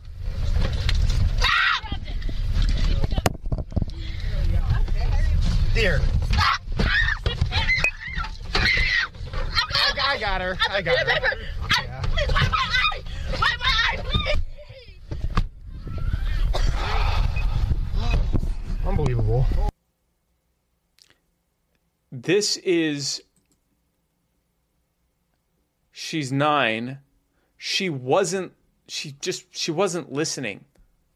Because she's 9 and she was feeling suicidal and she was screaming for her dad, and they've been trying to put her in a cop car. Why they wouldn't send out someone with the police to like talk to her about what was going on would have taken a lot less resources than having like a freaking dozen car, however many cops end up showing up, and all these cars show up for the grave danger of a 9-year-old who was already handcuffed, and her crime was, your hair's doing the thing again. Her crime was that she, you can't hear me. Her crime was that she didn't want to bring her legs into the car so they could leave. And the way that a bunch of adults dealt with that, your hair's doing the thing again. Yeah, the way that a bunch of adults dealt with a 9-year-old not wanting to comply, who was no danger to them at all, and who had her hands behind her back, tethered in cuffs, and was already in the cop car. They just needed to swing her little legs over. They pepper sprayed her twice. 2 of them did.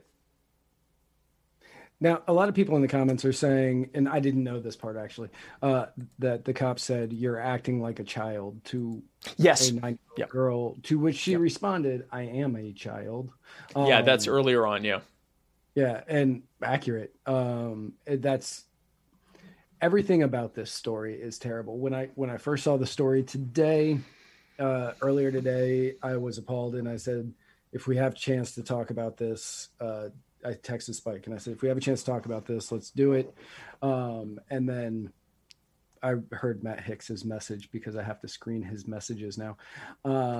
But I knew that we were 100% going to talk about this one. And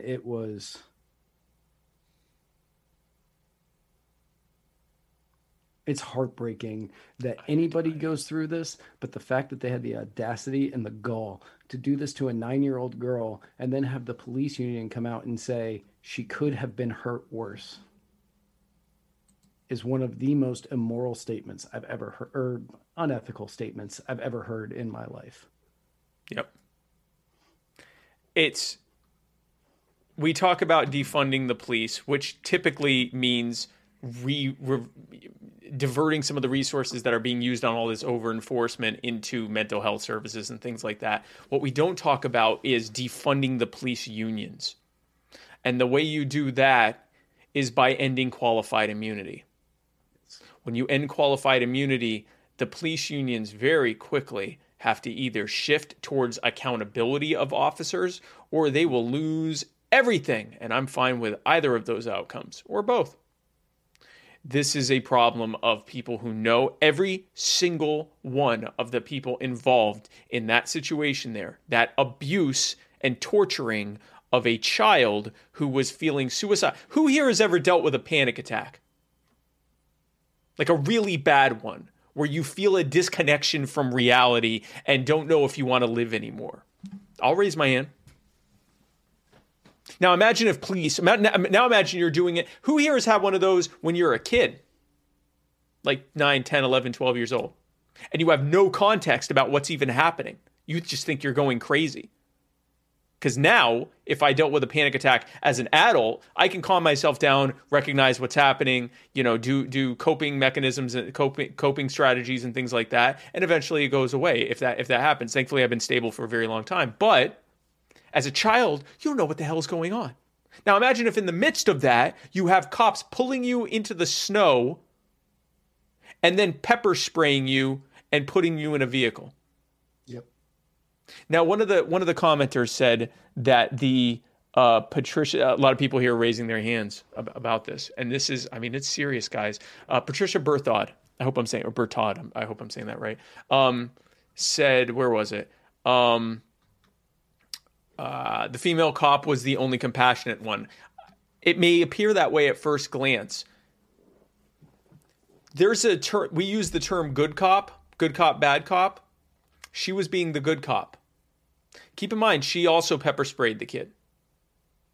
Or attempted to. She either pepper sprayed the kid or attempted to. We don't really know. Right. What she was doing was saying, hey, listen to me. Listen to what I'm saying. And in fact, at one point, I don't know if it's in that video, she says, you're losing their patience.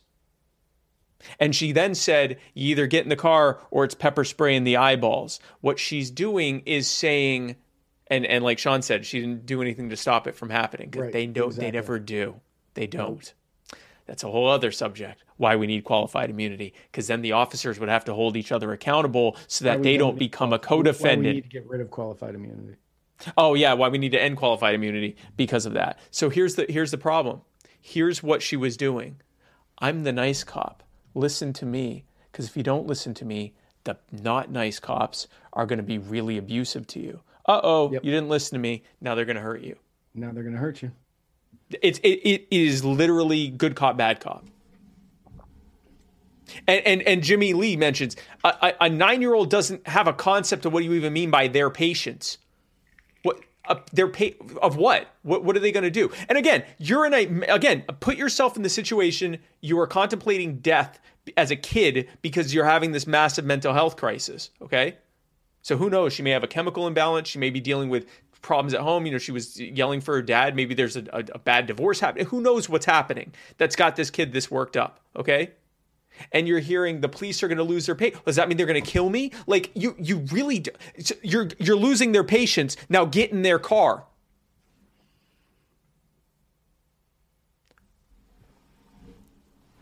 Who here thinks anything's going to happen as a result of this, other than maybe 1 or 2 officers being demoted or possibly 1 cop being fired? Who here thinks there's going to be real accountability for the fact that we have video of paid suspensions? There might be a firing as a result of this. Oh, wow, her dad's dead, according to Connor Cudmore. I don't know. Yeah, I haven't confirmed I don't know. that, I but didn't wow. do. I read Yeah, it, but I didn't know if we were don't gonna have know. time, so I didn't do like all the research on it. But imagine for a second. Wow, that makes it 1,000 times worse if that's the case. That does make it. Yeah, that does make it a lot worse if that's the case. So at any rate, whether or not that's the case, who here thinks that anything? Imagine it's us, okay? Everyone that's watching this, you, me, Matt, all the people watching, you at home. We go and a couple dozen of us, or a dozen of us, however many are on there. We go and a kid's not doing well, and we think, well, we'll fix this. We're gonna chain her hands behind her back, throw her in the back of a car, and then we're gonna threaten to pepper spray her if she doesn't listen to us. And then we're gonna pepper spray her, and we're gonna drive her away and put her in a cage. What would happen to us? Would any of us see the light of day ever again? No. What would the prisoners do to us when they heard what we did? So 3 of the officers have been suspended.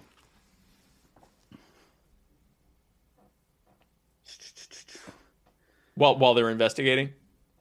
So 1 officer was suspended, 2 were placed on administrative leave.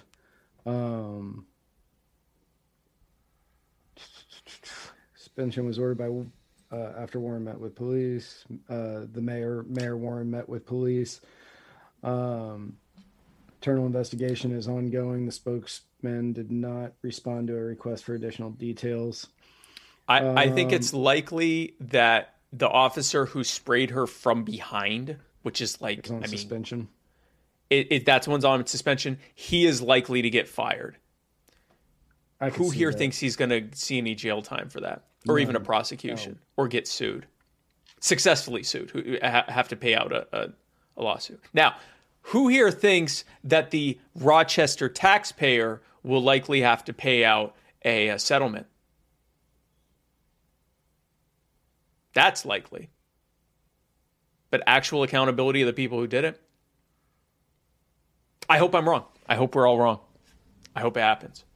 Qualified immunity is a major step against it, and the empowerment of police unions that qualified immunity creates is a major step in the one thing that we have on our side is we all have high definition cameras now. Now this was a body cam, so that's a good thing too. But this is a big one because there's a lot of stuff that doesn't happen on body cams. So Connor says the union guy was mad that people were mad about it. And I've got a quote here from Mike Mazzeo, the union president. And he says, "I'm not saying there are not better ways to do things, but let's be realistic about what we're facing. It's not TV. It's not Hollywood. We don't have a simple situation where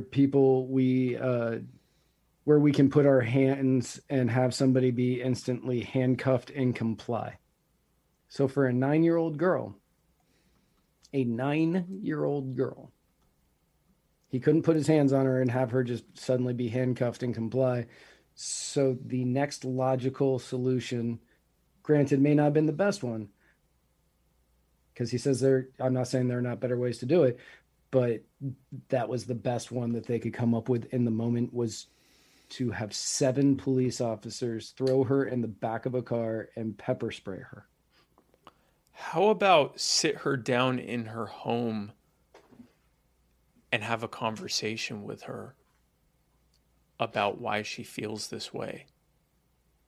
And I will often hear, because someone mentioned she wasn't under arrest exactly, why not just talk to her?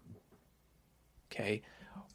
And a lot of people will go, "Oh, well, you don't poke a rabid bear, so why would you do that to cops?" Well, thank you for dehumanizing police and comparing them to rabid animals. They are human beings. They can make choices. But let's say that's the case. Let's say that the police are so inhuman that they're unable to talk to a child who clearly is dealing with some heavy, heavy stuff, especially if her dad just died. Okay?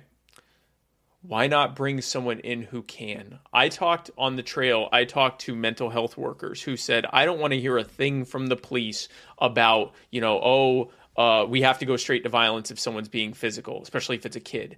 I talked to mental health workers who are, women who are much smaller than me who have said, I have had, a 200-pound man getting physical in front of me and trying to intimidate me during a therapy session, and I had to put a pillow or a chair between me and him and talk him down and de-escalate until he could eventually sit back down and we could have a nice conversation and he could apologize, and then we could figure out how to make sure that never happens again. Now, I'm not saying anyone should have to be in that much of a situation. If someone's coming right at you, that's one thing, and especially if there's a size disparity or something like that. But the fact that there are people who can do that tells me that if you are larger than someone and armed with both pepper spray and a gun and cuffs and all this other stuff, there is no reason, especially when she was cuffed, that they can't say, hey, why don't we sit down here in your home and we're going to give you time to go through your thing and you can scream or whatever else, and then we'll talk about it. And if they're not equipped to do that, then bring in someone who can, bring in a social worker or a mental health expert that can. And for those of us who are fiscally conservative, who go, well, but that costs a lot of money. It doesn't cost anything close to what that just was. All the expenditure of having all those people out there with their cars and everything else, instead of having a paid licensed social worker come out and say, hey, what's going on? And who knows de-escalation techniques for kids and how to deal with them. I thank God that when I was going through my mental health issues as a young kid, which were triggered by a divorce or the beginning of a divorce, that I didn't have a situation like this. And it's very likely that the only reason that I didn't have a situation like this is because I was in a house and the neighbors couldn't hear me screaming. Because this could have likely I don't know who called the police or what happened, but this could just be because they're in the kind of housing that other people were hearing screaming and talking about death and killing and whatever, and they called the police. I don't know. The mom might have called the police. I don't know what happened. Right. But there's a likelihood. It was for a family situation is why they were called. Yeah. There needs to be a completely different way of looking at, if we are to be protected and served by government and by the police, then there needs to be a presumption that we actually need protection and help and serving. And if they can't do that, then they need to stop saying that's what they are. If the only reason they show up is to violently make us comply with the words that are written on a sheet of paper or whatever their personal opinion is about how things should be going, which often is what happens. This kid didn't break any laws. Right. That's the case. Mike Todd brings up a good point, and he says, no wonder kids are afraid to ask for help. So when you hear about a story like this, or kids have the internet, like they can see these things just as easily as we do. Misty Rotherman says when she worked in CPS, her de-escalation training was done at the local police department, and it included mental health patients. They're trained, no excuses. Thank you. And we often hear this excuse. Well, maybe they just need more money for training. No one needs to be trained to be told, don't pepper spray a handcuffed 9-year-old girl from behind because she's not listening, because she's scared. And if you do need that training, you need to have never been a police officer in the first place. I'm not sure you should work at Costco. You might actually need to be in jail if that's your go-to. I know we have other questions, but this is just this one. We unfortunately we have to actually move on because we still have the game stopped. We still have other things in an entire other segment, but this is a perfect example of they need to be held accountable. You need to end qualified immunity. There needs to be a shift of if you're going to have the government fund police, like your city and state governments fund police instead of just a community-based policing model, then more of that funding needs to go away from this violent enforcement and the violent compliance measures towards actually helping people. mental health professionals, people who can deal with this. The vast majority of 911 calls are mental health and addiction. Why the hell are armed people who are predisposed to violently making you comply if you're not going to comply immediately? Why is that who we would have show up? Right. We're not the land of the free, we're the land of the domesticated, and we need to stop this. And that's what defund the police means. Defund the police means treat people like how they should be deserved. If you're going to take their money and give them a police department and give them services, then actually serve them with that. And if you can't, then give them their damn money back so they can do it themselves. Let's go to the next question, because this is just... Hello there, Guy on left and Spike. This is Matt Hicks calling in on the personal injury attorney, Chris Reynolds, attorney at law, Anchor Calling Moment TM. Still driving and still sober, but I'm almost home. So, that just means that the message quality is going to decline rapidly. This question is for Guy on left. Yeah, you, buddy. What's your favorite animal at the zoo? I mean, you have the coolest job ever. What's your favorite animal? Hashtag Laser Legend. So I don't work at a zoo. I work at a water zoo. At a fish zoo. At a fish zoo. A seafood zoo. A seafood zoo. And as far as what is my favorite animal there, that's a tough question.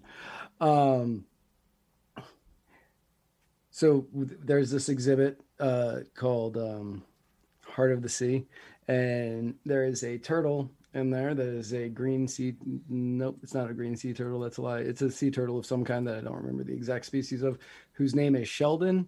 And I have multiple photos of Sheldon because anytime I walk into the room, he swims over to me and just swims back and forth in front of me while I take photos of him. So obviously he is much like me and sees a camera and wants to be on it. But he is probably my favorite. Is that him or is that Shelly? That's Shelly. Shelly's fine, but it's no, this guy right here. This guy, he's Sheldon. He's just a wonderful person, a wonderful turtle. And does he kind of follow you around when he can see you? Yeah. That's so... at the Ripley's Aquarium in Myrtle Beach, the aquarium that my wife and I go to a lot, they have a sea turtle who follows my wife around. Like, especially if there aren't a bunch of people. Usually if it's like a ton of people there, then the turtle gets kind of distracted. Often the turtle will actually go into like a dark corner because it doesn't want to be around a lot of people. But when there's fewer people there, without fail, the turtle beelines to my wife. And we have the kind where you kind of go under. It's like a tunnel type thing where the fish can go over you, and the turtle will just stay around her. It's so cool. So that would, the penguins are cool too, man. Yeah. I met Cliff yesterday, and yeah, Cliff was pretty dope.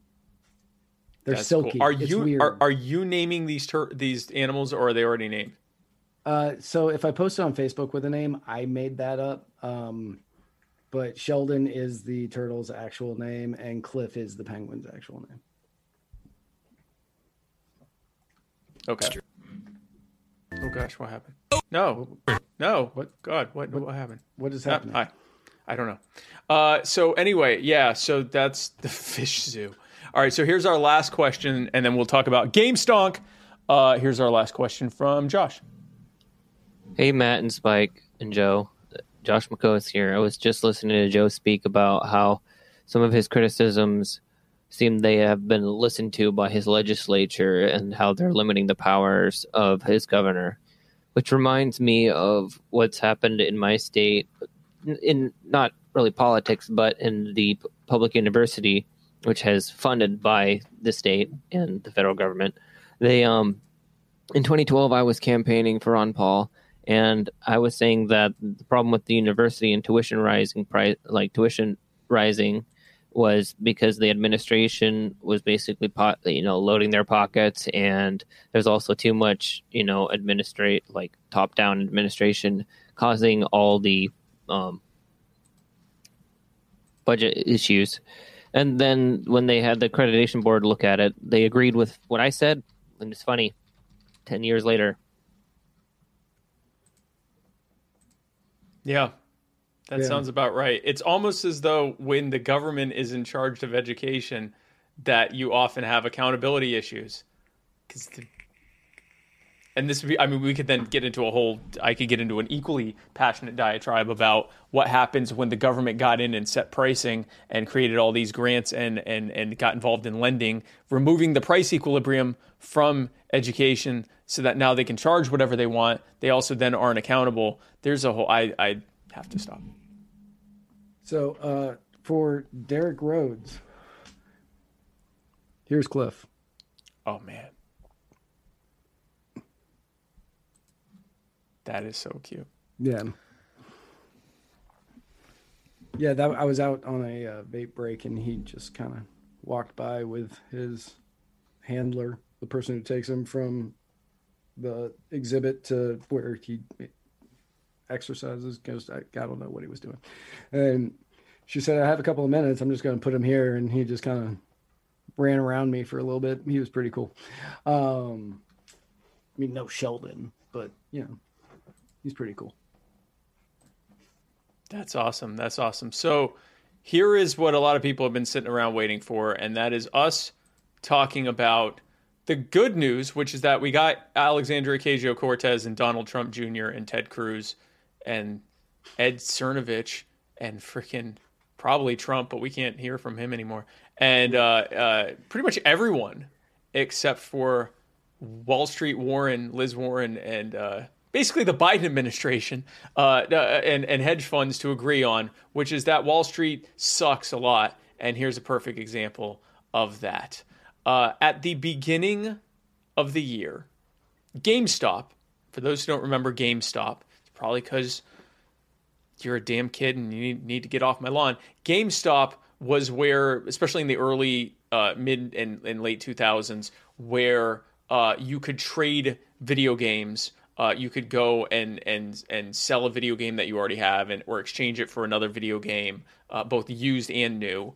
And it kind of gave you a lot more flexibility. And obviously GameStop made a lot of money. You weren't making money doing it, but you could spend less money getting games and turning in old games without having to try to sell them online or whatever. And their slogan is power to the players. So the whole idea is, you have more options and flexibility. And GameStop has really been losing revenue over the years as a result of the fact that more and more video games are direct download. So you download it or you stream it.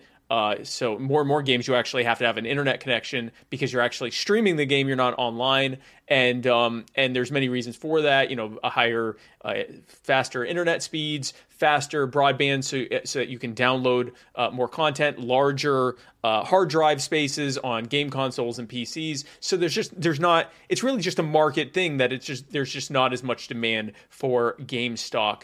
For GameStop and that type of a way of physical media in general, and then GameStop, which is built on it. And then there's another we'll talk more about AMC later. But at the beginning of the year, GameStop stock was sold for about $17 a share. The reason for this is because a bunch of hedge funds, the largest one being Melvin Capital and Melvin Financial, but some others as well. They decided that they were going to kill GameStop. GameStop still exists, it's just not as popular. They decided that they were going to kill GameStop, and we'll talk some more about that in a bit, why they decided to do that. The short answer is because they want to rob people. But they wanted to kill GameStop, and so they announced through CNBC and all of the different, Wall Street media, corporate media, that they were going to short GameStop. They were going, and basically, without getting into the details, which we will later, what that means is they're going to sell shares of GameStop and basically, crater the value of GameStop. And so as a result, people started selling their shares. Now, you might say to yourself, that sounds like market manipulation to go on your preferred media and announce you're going to do something that's going to make you a bunch of money so that you then panic other individual investors into following you so that you make even more money? Mm-hmm. Yeah. Yes, correct. So there is a subreddit or group on Reddit called Wall Street Bets who decided they were going to show the hedgies a thing or two about prematurely short selling a stock. So they told all their followers to buy GameStop shares at bottom basement pricing because everyone else was selling. They bought on the dip. And well, when the market closed on Friday, it was trading at $325 and ended up reaching as high as $400. Now, most of the people... Go ahead. I saw a meme the other day that said that it was selling at $420.69, and I don't know if that's true, but if GameStop Yes, someone got the screenshot. It briefly was at $420.69, which is nice. That's what we sold a hat for. Yeah. We could have bought one GameStop share at near its peak. It has gone down slightly, but it's holding. And so here's what's happening. We need to explain before we go any further what all this is, because a lot of people are like, "What is short selling? How does it work? What and why are they holding? And why aren't they selling their profits? And what the hell's going on?" So here's how it works. It's a scam. The hedge funds don't own anything. When they short sell, what they do is they go to investors and they go, "Hey, look, we're about to crush this stock. We're going to make it worth nothing. But what we can do is split the profits. So instead of you getting to have a stock that's worth something based on market value, we're going to go and manipulate the market through our media contacts because we own Wall Street and the politicians, and there's nothing you can do about it. But we'll make you but we can at least make some money, and here's what we're going to do. We're going to borrow your stock for $0. And then we're going to sell it at whatever we can at a reduced price from what its current accepted value is, thereby causing other people to do it. And then the difference between, we're going to do an option so that we will profit the difference between what we sold it at with these call options and what people end up selling it for and buying it at on the dip. And we'll split the profits with you. Now, for anybody who's seen the movie Margin Call with Kevin Spacey and a bunch of other people, basically. Imagine if I went to your house. Everything I'm about to describe is very, very illegal. Imagine I went to your house. I said, "Hey, look, pal, I'm about to go on the media and say this is the worst neighborhood in town, and I run the bank, and I'm very well known in this area. Everyone's going to believe me. I'm going to say this town sucks. I'm going to say that everything is wrong with this neighborhood, and if I were anyone, I'm going to and I'm going to announce that I'm going to be selling the homes that I own here. But I got some good news for you. Give me the title to your house. I'm going to sell it right now, and I'm going to announce that everything's going downhill." And then we're going to make a lot more money than everyone else is going to make when everything falls apart. You're probably thinking that sounds like some kind of weird racketeering, grifter thing. Yeah, no, it's actually, yes. And it's also very highly illegal if I were to do that and get caught doing it. But if it's the stock market, that's perfectly legal. Why? Because it's the stock market, because it's Wall Street.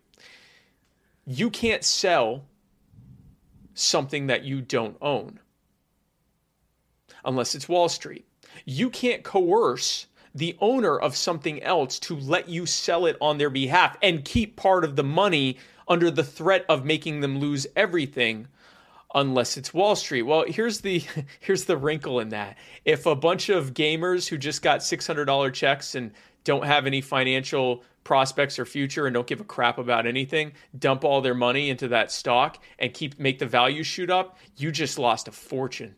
because you have to pay off those option calls.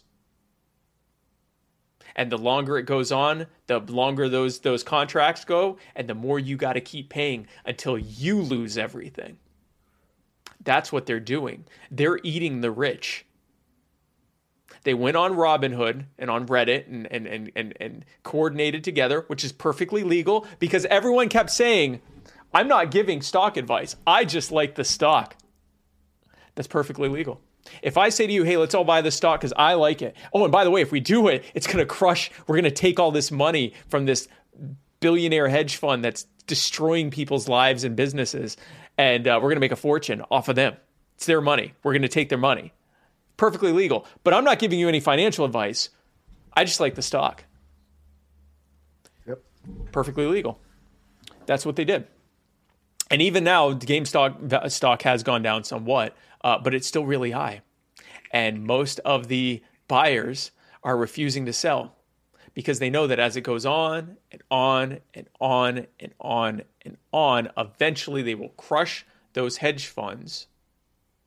Then they can sell. And when they crush the hedge funds and they sell, that the stock will probably tumble back to what it probably should be, which is probably, 20s, 30s, 40s, whatever. I'm not a financial advisor. I don't know what GameStop stock is worth. It's probably worth much more than $17, which is what the hedge funds were bringing it down to. But I really don't know. It ain't worth $400. Like, GameStop is a declining company. What they're doing is crushing, and they're doing it with AMC and BlackBerry and Nokia and a bunch of other companies. And what they're doing is saying, hey, we figured out. Kind of shocked me. Bed Bath & Beyond, Express. What they're doing is they're going for all the stocks of companies that are kind of just falling, like, for various reasons. They're losing market share slowly. They're still okay. They're still able to survive, but we don't know for how much longer. And so they're using these as ones that the hedge funds have targeted to put out of business sooner and really to rob investors.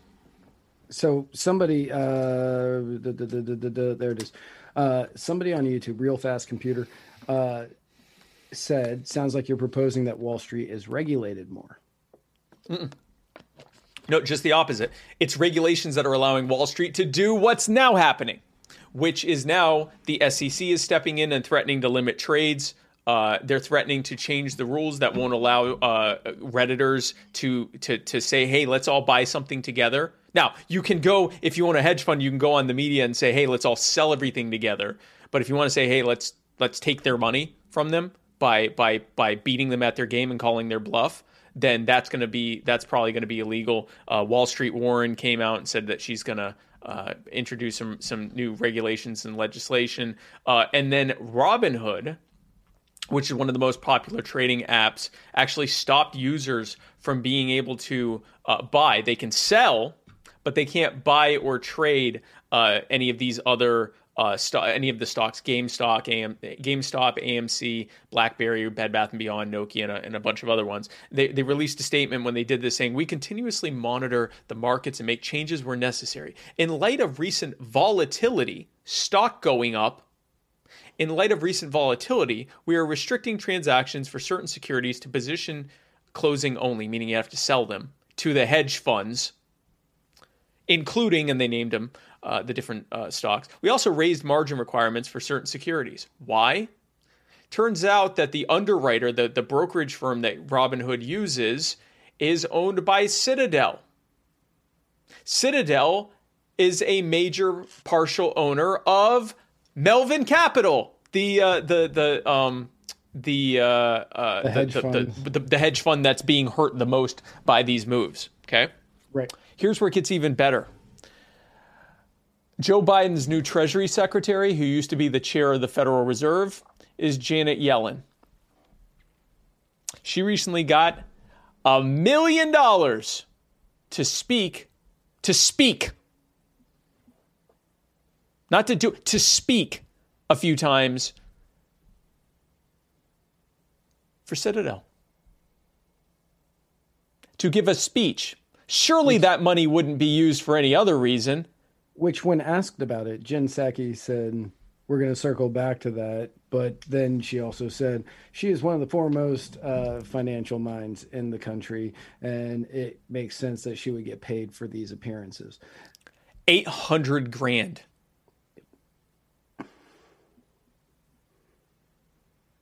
Yeah, like 856,000. Now it's interesting. You said Jen Psaki, right? Psaki. Jen Psaki. That name sounds familiar. Jen Psaki.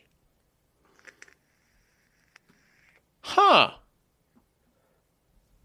That sounds a lot like Jeffrey Psaki, who's one of the main portfolio managers at Citadel. I wonder if that's her. Oh, it's her brother.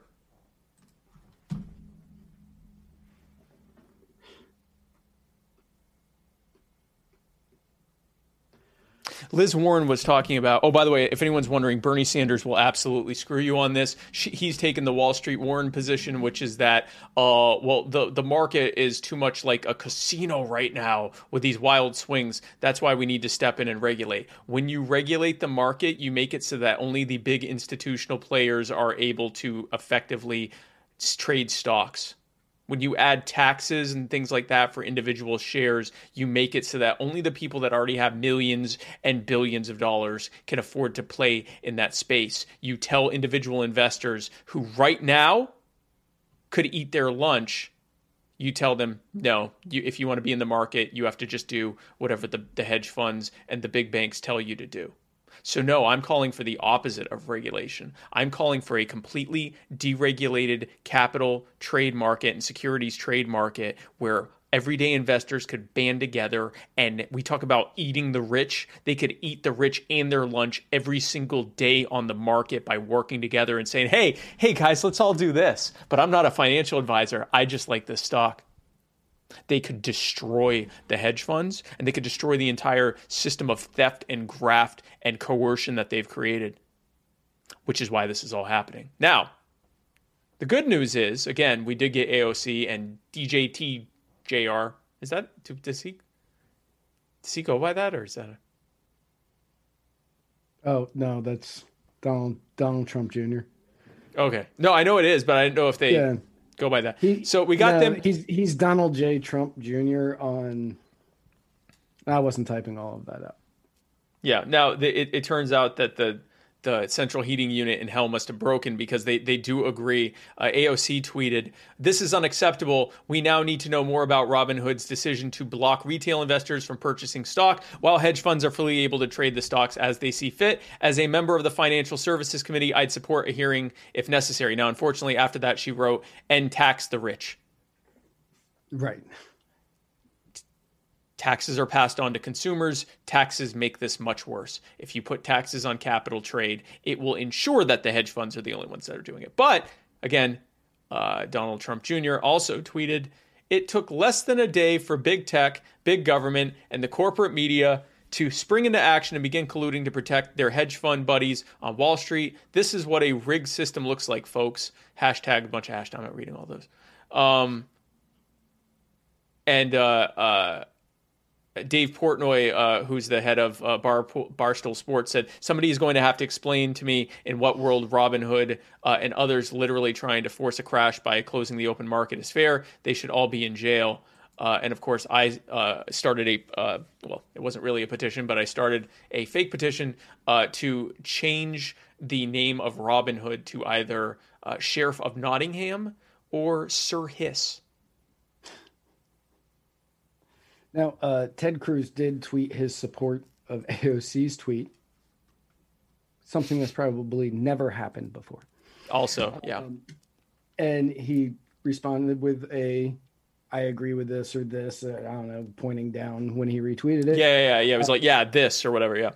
Right. And AOC responded with, "I'm happy to work with Republicans on this issue where there's common ground, but you almost had me murdered 3 weeks ago, so you can sit this one out." Apparently, she thinks that she's JFK and Ted Cruz is his father.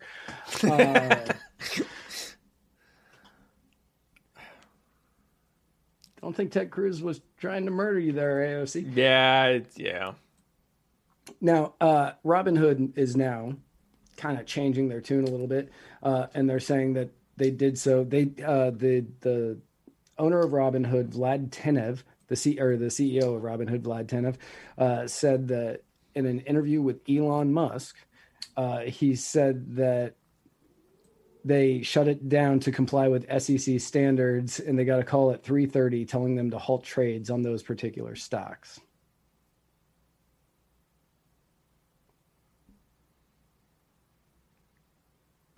If that's true, then this has less to do with Citadel and more to do with the government. But here's the problem with this. We just detailed how intertwined they are. Why wouldn't they say that at the beginning? Why would you say that after you get the 1-star reviews, after people have been leaving?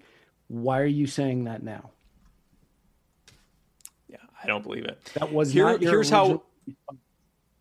Here's how we'll know if that's true or not. Vlad is supposed to be testifying on February 18th in front of the House Financial Services Committee. If he says that then it's probably true.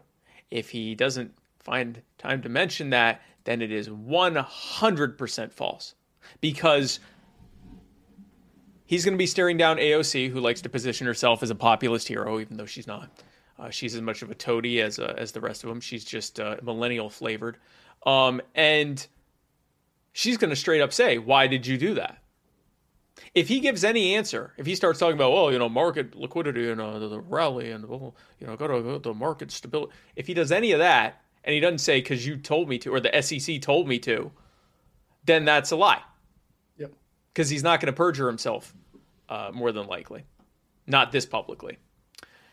This is a perfect example. We do not have a free market. We have a monopoly game where most of the players have to play by the rules of the game, and a few of the players get to go to the bank and say, "Yeah, give me $1 billion of monopoly money for this round," and then they get to go to some of those smaller players and say, "Everyone here, give me $100, or I'm going to tank the values of your properties that you're holding," and they get to do all of that. And if somehow those players get to band together and turn it back on them, they make it illegal. They put regulations in place that make it that they can't even play anymore. Right. They still got to give their money to it, but they can't actually play or participate anymore. This is just... They tell, especially young people, this was mostly young people, they tell young people, well, stop eating so much avocado toast and invest your money in the stock market, all your money that you've got, all this money that you're sitting on, and invest it in the stock market. So the kid said, all right, I'm going to put a couple $100 in the stock market on this and take all the hedge funds' money. And all of a sudden it's like, well, not like that. I hope that this works. I hope that they crush Melvin Capital. And this isn't about Melvin Capital. I hope that they crush the hedgies, and I hope that they get a ton of money out of it. I hope that they get really, really wealthy. Did you see how quickly news media was going to racism for this? Oh, God. I actually tweeted a prediction. Here, I'm going to pull that up. I'll read it. I don't have to. I don't remember who it was. If I had to guess, CNN, but I don't remember who it was. There were a few that put out some stuff trying to tie it to the Capitol Hill riots and all this nonsense. Chris Cillizza was one of them. Somebody said it's very odd that somebody tries to destroy a Jewish-owned hedge fund by doing this game, by buying a bunch of GameStop stock on National Holocaust Remembrance Day. And I was like, because that's you are drawing a line. It's not really a straight one, but you're getting it there. Yeah. Where is this thing? I made a prediction and I said prediction. Major media will begin dropping articles linking Wall Street bets to white supremacy and domestic terrorism. Apps will halt trading so that Wall Street bets picks can plummet and the hedge funds can steal their money back. New regulations will be put in place so this never happens. I wish this was wrong. Literally all of this happened within like 48 hours. In fact, it turned out that the apps halting trading had happened a matter of a couple hours before I had tweeted this. I tweeted it in the morning. I didn't realize they had literally done it overnight. Right. Another thing that you're going to hear a lot of, because you have to get past the narrative messaging, right? So all of a sudden you'll start hearing the same terms over and over again. Like we were talking about domestic extremism. The one thing we're hearing right now is the markets are like a casino right now. These wild swings like a casino. This is the opposite of a casino. This is where a real casino is a market where individual investors slowly and steadily lose their money to the house. That's a casino. That's what the market usually is. What we have right now is a situation where somehow those individual investors come in, game the system, and get their money back. Now it's a problem. Now, interestingly, it's not illegal. I think it is in Vegas, but in most other places, it's not illegal to game gambling. If you can figure out a way to game gambling, good for you, right? Now, the casinos will try to kick you out, but you're not breaking any laws. But if you do something similar in the stock market,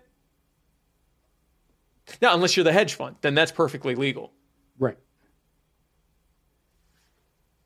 It's just, this is, and this will never end until we kick Republicans and Democrats out of office, get the federal government out of this stuff, open the markets, give people their power back. No one, this is not about left versus right or Republican versus Democrat or white versus black or anything. This is about the 99.99% of Americans who have little to no institutional power in this country and who are paying almost all of the bills and who own relatively little compared to the 0.001% of Americans. We're talking maybe, I don't know, it's probably even less than that. What's it, 300 something? 30. Trying to do the math here.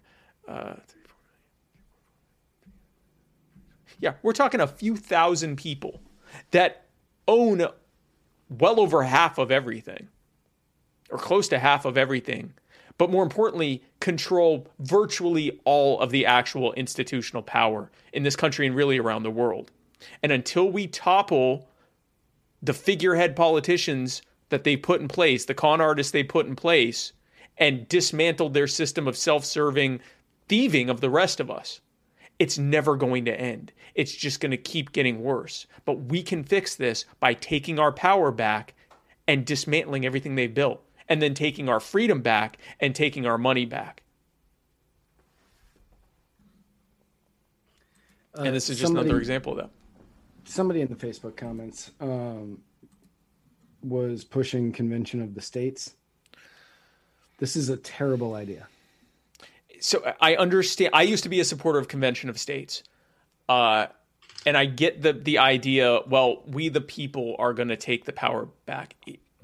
This isn't how to do it. And here's why. If you look at history, every Convention of the States, going back to the first one, was really bad for the American people. The first Convention of States was the Constitutional Convention, where they replaced the Articles of Confederation, which was a far superior system whereby government had very little power at all and could not tax you at all, and had to actually have 100% unanimous approval of the Constitutional Convention, or the Continental Congress had to get together. I think that's what it was called, right? And they had to actually 100% approval to change the laws. So then the first time that they had a chance to, the Federalists got together with Alexander Hamilton and illegally, here's a gold pill for everyone. Hey kids, did you know that the creation and ratification of the Constitution was an act of treason? I'm not talking about treason against the crown. That already happened with the Declaration of Independence and the Revolutionary War and the replacement of the colonial UK government with the American Articles of Confederation government. I'm talking about treason against the United States of America. And it's not the creation of treason. No. This was the second treason, this time against his own country that he just helped create. Well, no. This was the second time against his own country. Who are we talking about? Hamilton? Yeah. Oh, I thought we were talking about George Washington, but yes. Right. Yeah. Hamilton, yes. This was the second time for him because while he was the Secretary of Treasury, he went to England without permission from Washington and negotiated a treaty without Secretary of State or the president's permission. And yes. doing so was an act of treason. Yeah. So then he did it again by usurping the government illegally and replacing it with the Constitution. And the Constitution is a far worse document. It gave government the power to tax. It gave government the power to create laws without any kind of unanimous approval. And to appease the anti-federalists and basically keep the anti-federalists from rounding them all up and executing them for treason, they added the Bill of Rights, and we've seen what that's done us. Oh, it also added the habeas corpus clause, which in a really impressive lawyerly weasel wording way makes it sound like the government can't violate our right to due process and hold us indefinitely. But then it gives a bunch of reasons why they can and ends by saying, or any conditions that may require it. In other words, if the government wants to hold you, if they decide, they look at the situation and say that they have to hold you forever without trial and not even giving a reason or letting you talk to a lawyer or letting you talk to anyone or even telling you anyone they have you, they can do that legally by the habeas corpus clause. Now it makes sense why the Supreme Court didn't do anything about the people in Gitmo or American citizens being taken to foreign countries to be waterboarded or any of that stuff. It's perfectly legal and constitutional. That might be too much for tonight. All that to say that 3 hours. That's too much for tonight. We could definitely go down a Lysander Spooner path tonight, but I think we won't. What instead I will do is tell you this. What the Convention of States would do would be to authorize your state legislatures to get together and rewrite the Constitution. Because if the problem is that politicians haven't been obeying the constitutional limitations, then surely we can trust those same politicians to rewrite the whole thing from scratch. Now, you're probably already saying, no, Spike, that's not true. We can actually limit what they're able to change about the Constitution. Yeah, you can say that. But that doesn't mean they have and to then do it once it gets there. Doesn't mean they have to do it. They can do it under whatever pretext they want. When they get together, they can completely, once that trigger has been pulled and that particular Pandora's box has been open, they can, because people are telling me to keep going. Not tonight. Once those people get together, they can, once those people get together, they can change the Constitution from stem to stern. And what do you want to bet that the people that have been enforcing lockdowns all year are going to end up with a document that's even worse than the one we're working with right now? 100%. It's the odds of it not going that way are beyond infinitesimal. Imagine coming off of your most recent committee meeting where you sign off on the most recent increase of police power and the most recent increase in the minimum number of your residents that need to be in jail to keep your private prison and private slave labor contracts going with Unicor and private prison companies, and you're working with the police unions to implement new laws and protections against police so that they don't have to face accountability for police brutality and new restrictions on your ability to go outside and live your life and new powers given to the governor to decide whether or not you're essential. But then they're going to all get together on a national convention and limit themselves. And I don't know if this is true, but Jimmy Lee is pretty accurate in what he states. And he said in the comments, Jeb Bush is on the committee of Convention of the States. And I believe it. I believe it. I just wanted to preface, I didn't want to say it with 100%. But is that the person that you want negotiating for you? Jeb, please. Do you want clap. Jeb exclamation point? Please clap. Please change the Constitution. Please do it. Please change the Constitution. Justico Mitchell, I'm not sure if that's how you say it right. Justico, let Wall Street Bets rewrite the Constitution. You know what? If I had to choose between Wall Street Bets and your state legislator, I live in South Carolina, which supposedly is a very pro-Constitution state with pro-Constitution. We can't even carry of firearms without a license. We haven't had a balanced budget in God knows how long. You can go to jail effectively for the rest of your life on a weed possession charge. Like, I don't want to hear crap about, you know, I hate to say it, and I'm not trying to be rude, because I was one of these people until a few years ago when I was like, we need to rewrite, and people were like, think that through. And I'm like, oh God, no. Oh God, no. You know, there's a lot of people in here asking us to keep going with the whole thing about the Constitution. The bottom line is maybe that's something that we can do as like a big special, a big no treason special, a big no treason that people would be able to watch for $5 a month.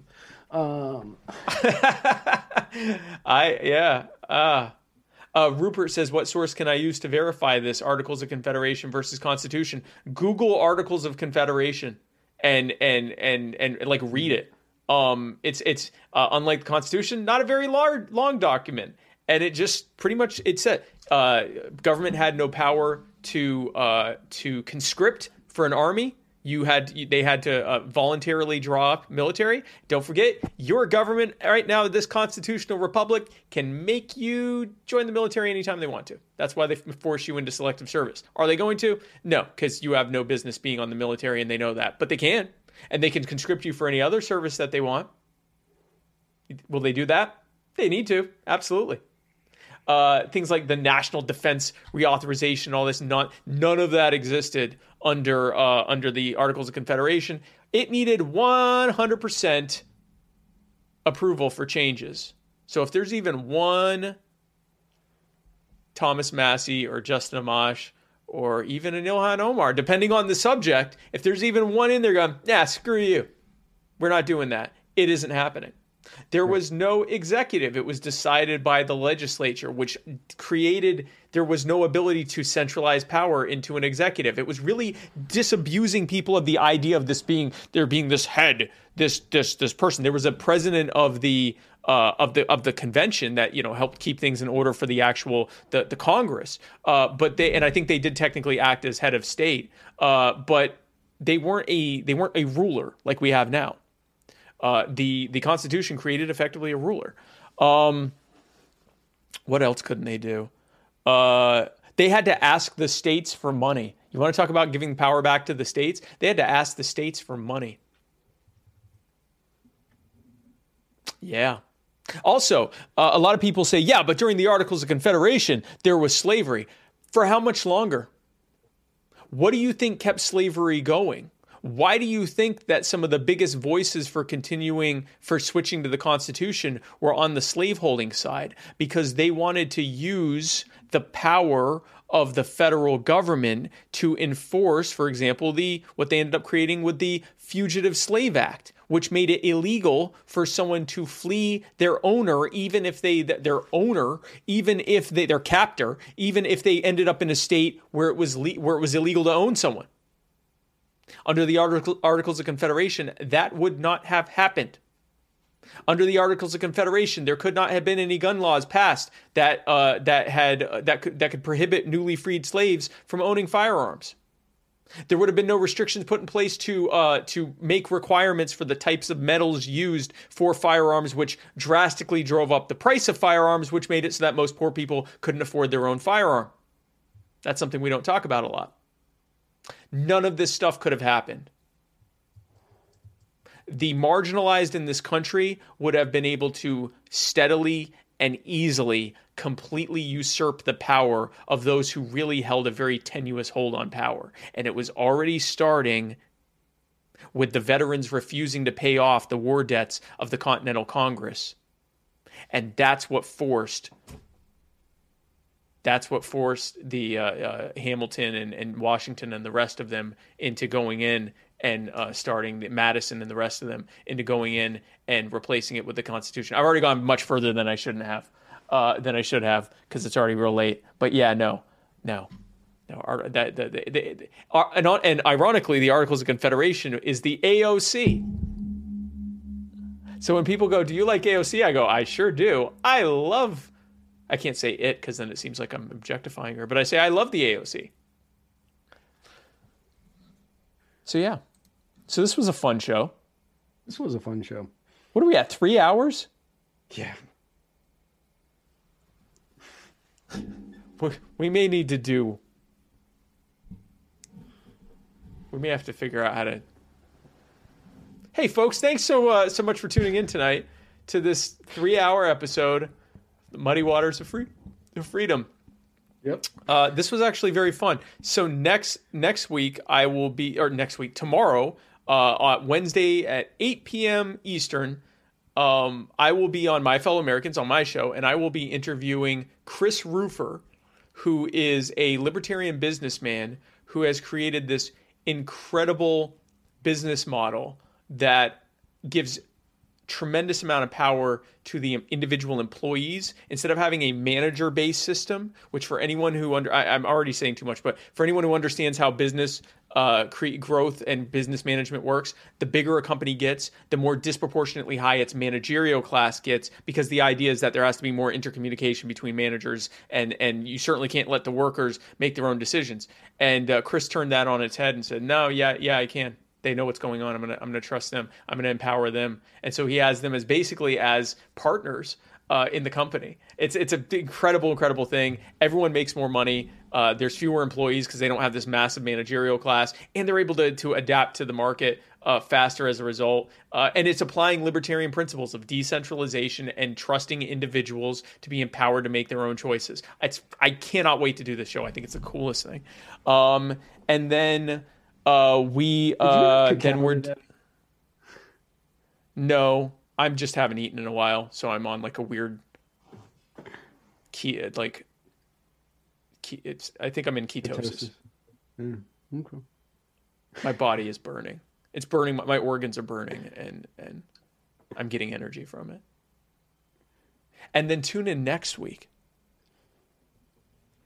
Well, on Monday, tune in for another episode of Culture of Winning. Where's the graphic? I don't have the where the hell is the graphic? I don't have the graphic. But tune in for it anyway.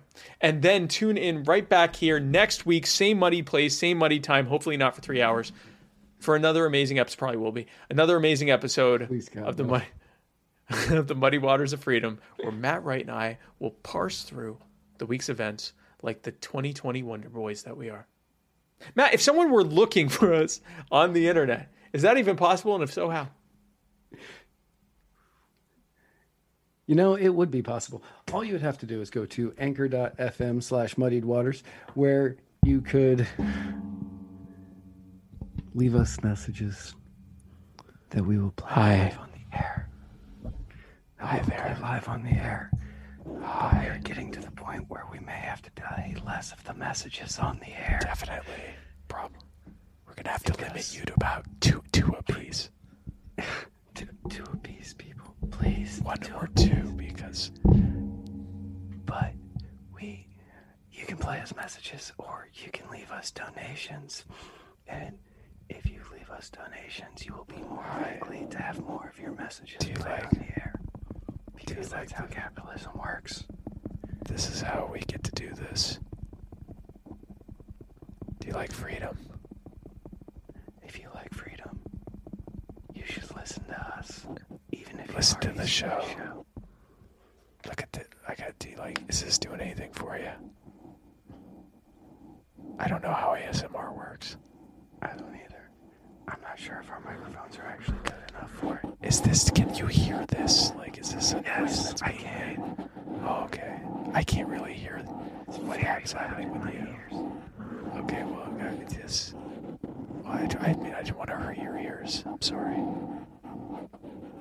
Or you can find this and every other episode at muddiedwatersmedia.com. Muddiedwatersmedia.com. This mic is very sensitive. Hi. This mic. See, what I do is when I'm on big, I bury it, and that way you don't see it. And I'm just like, hey, I'm here. I'm black. But then when I do this show, I oh God, it came off the thing. So folks,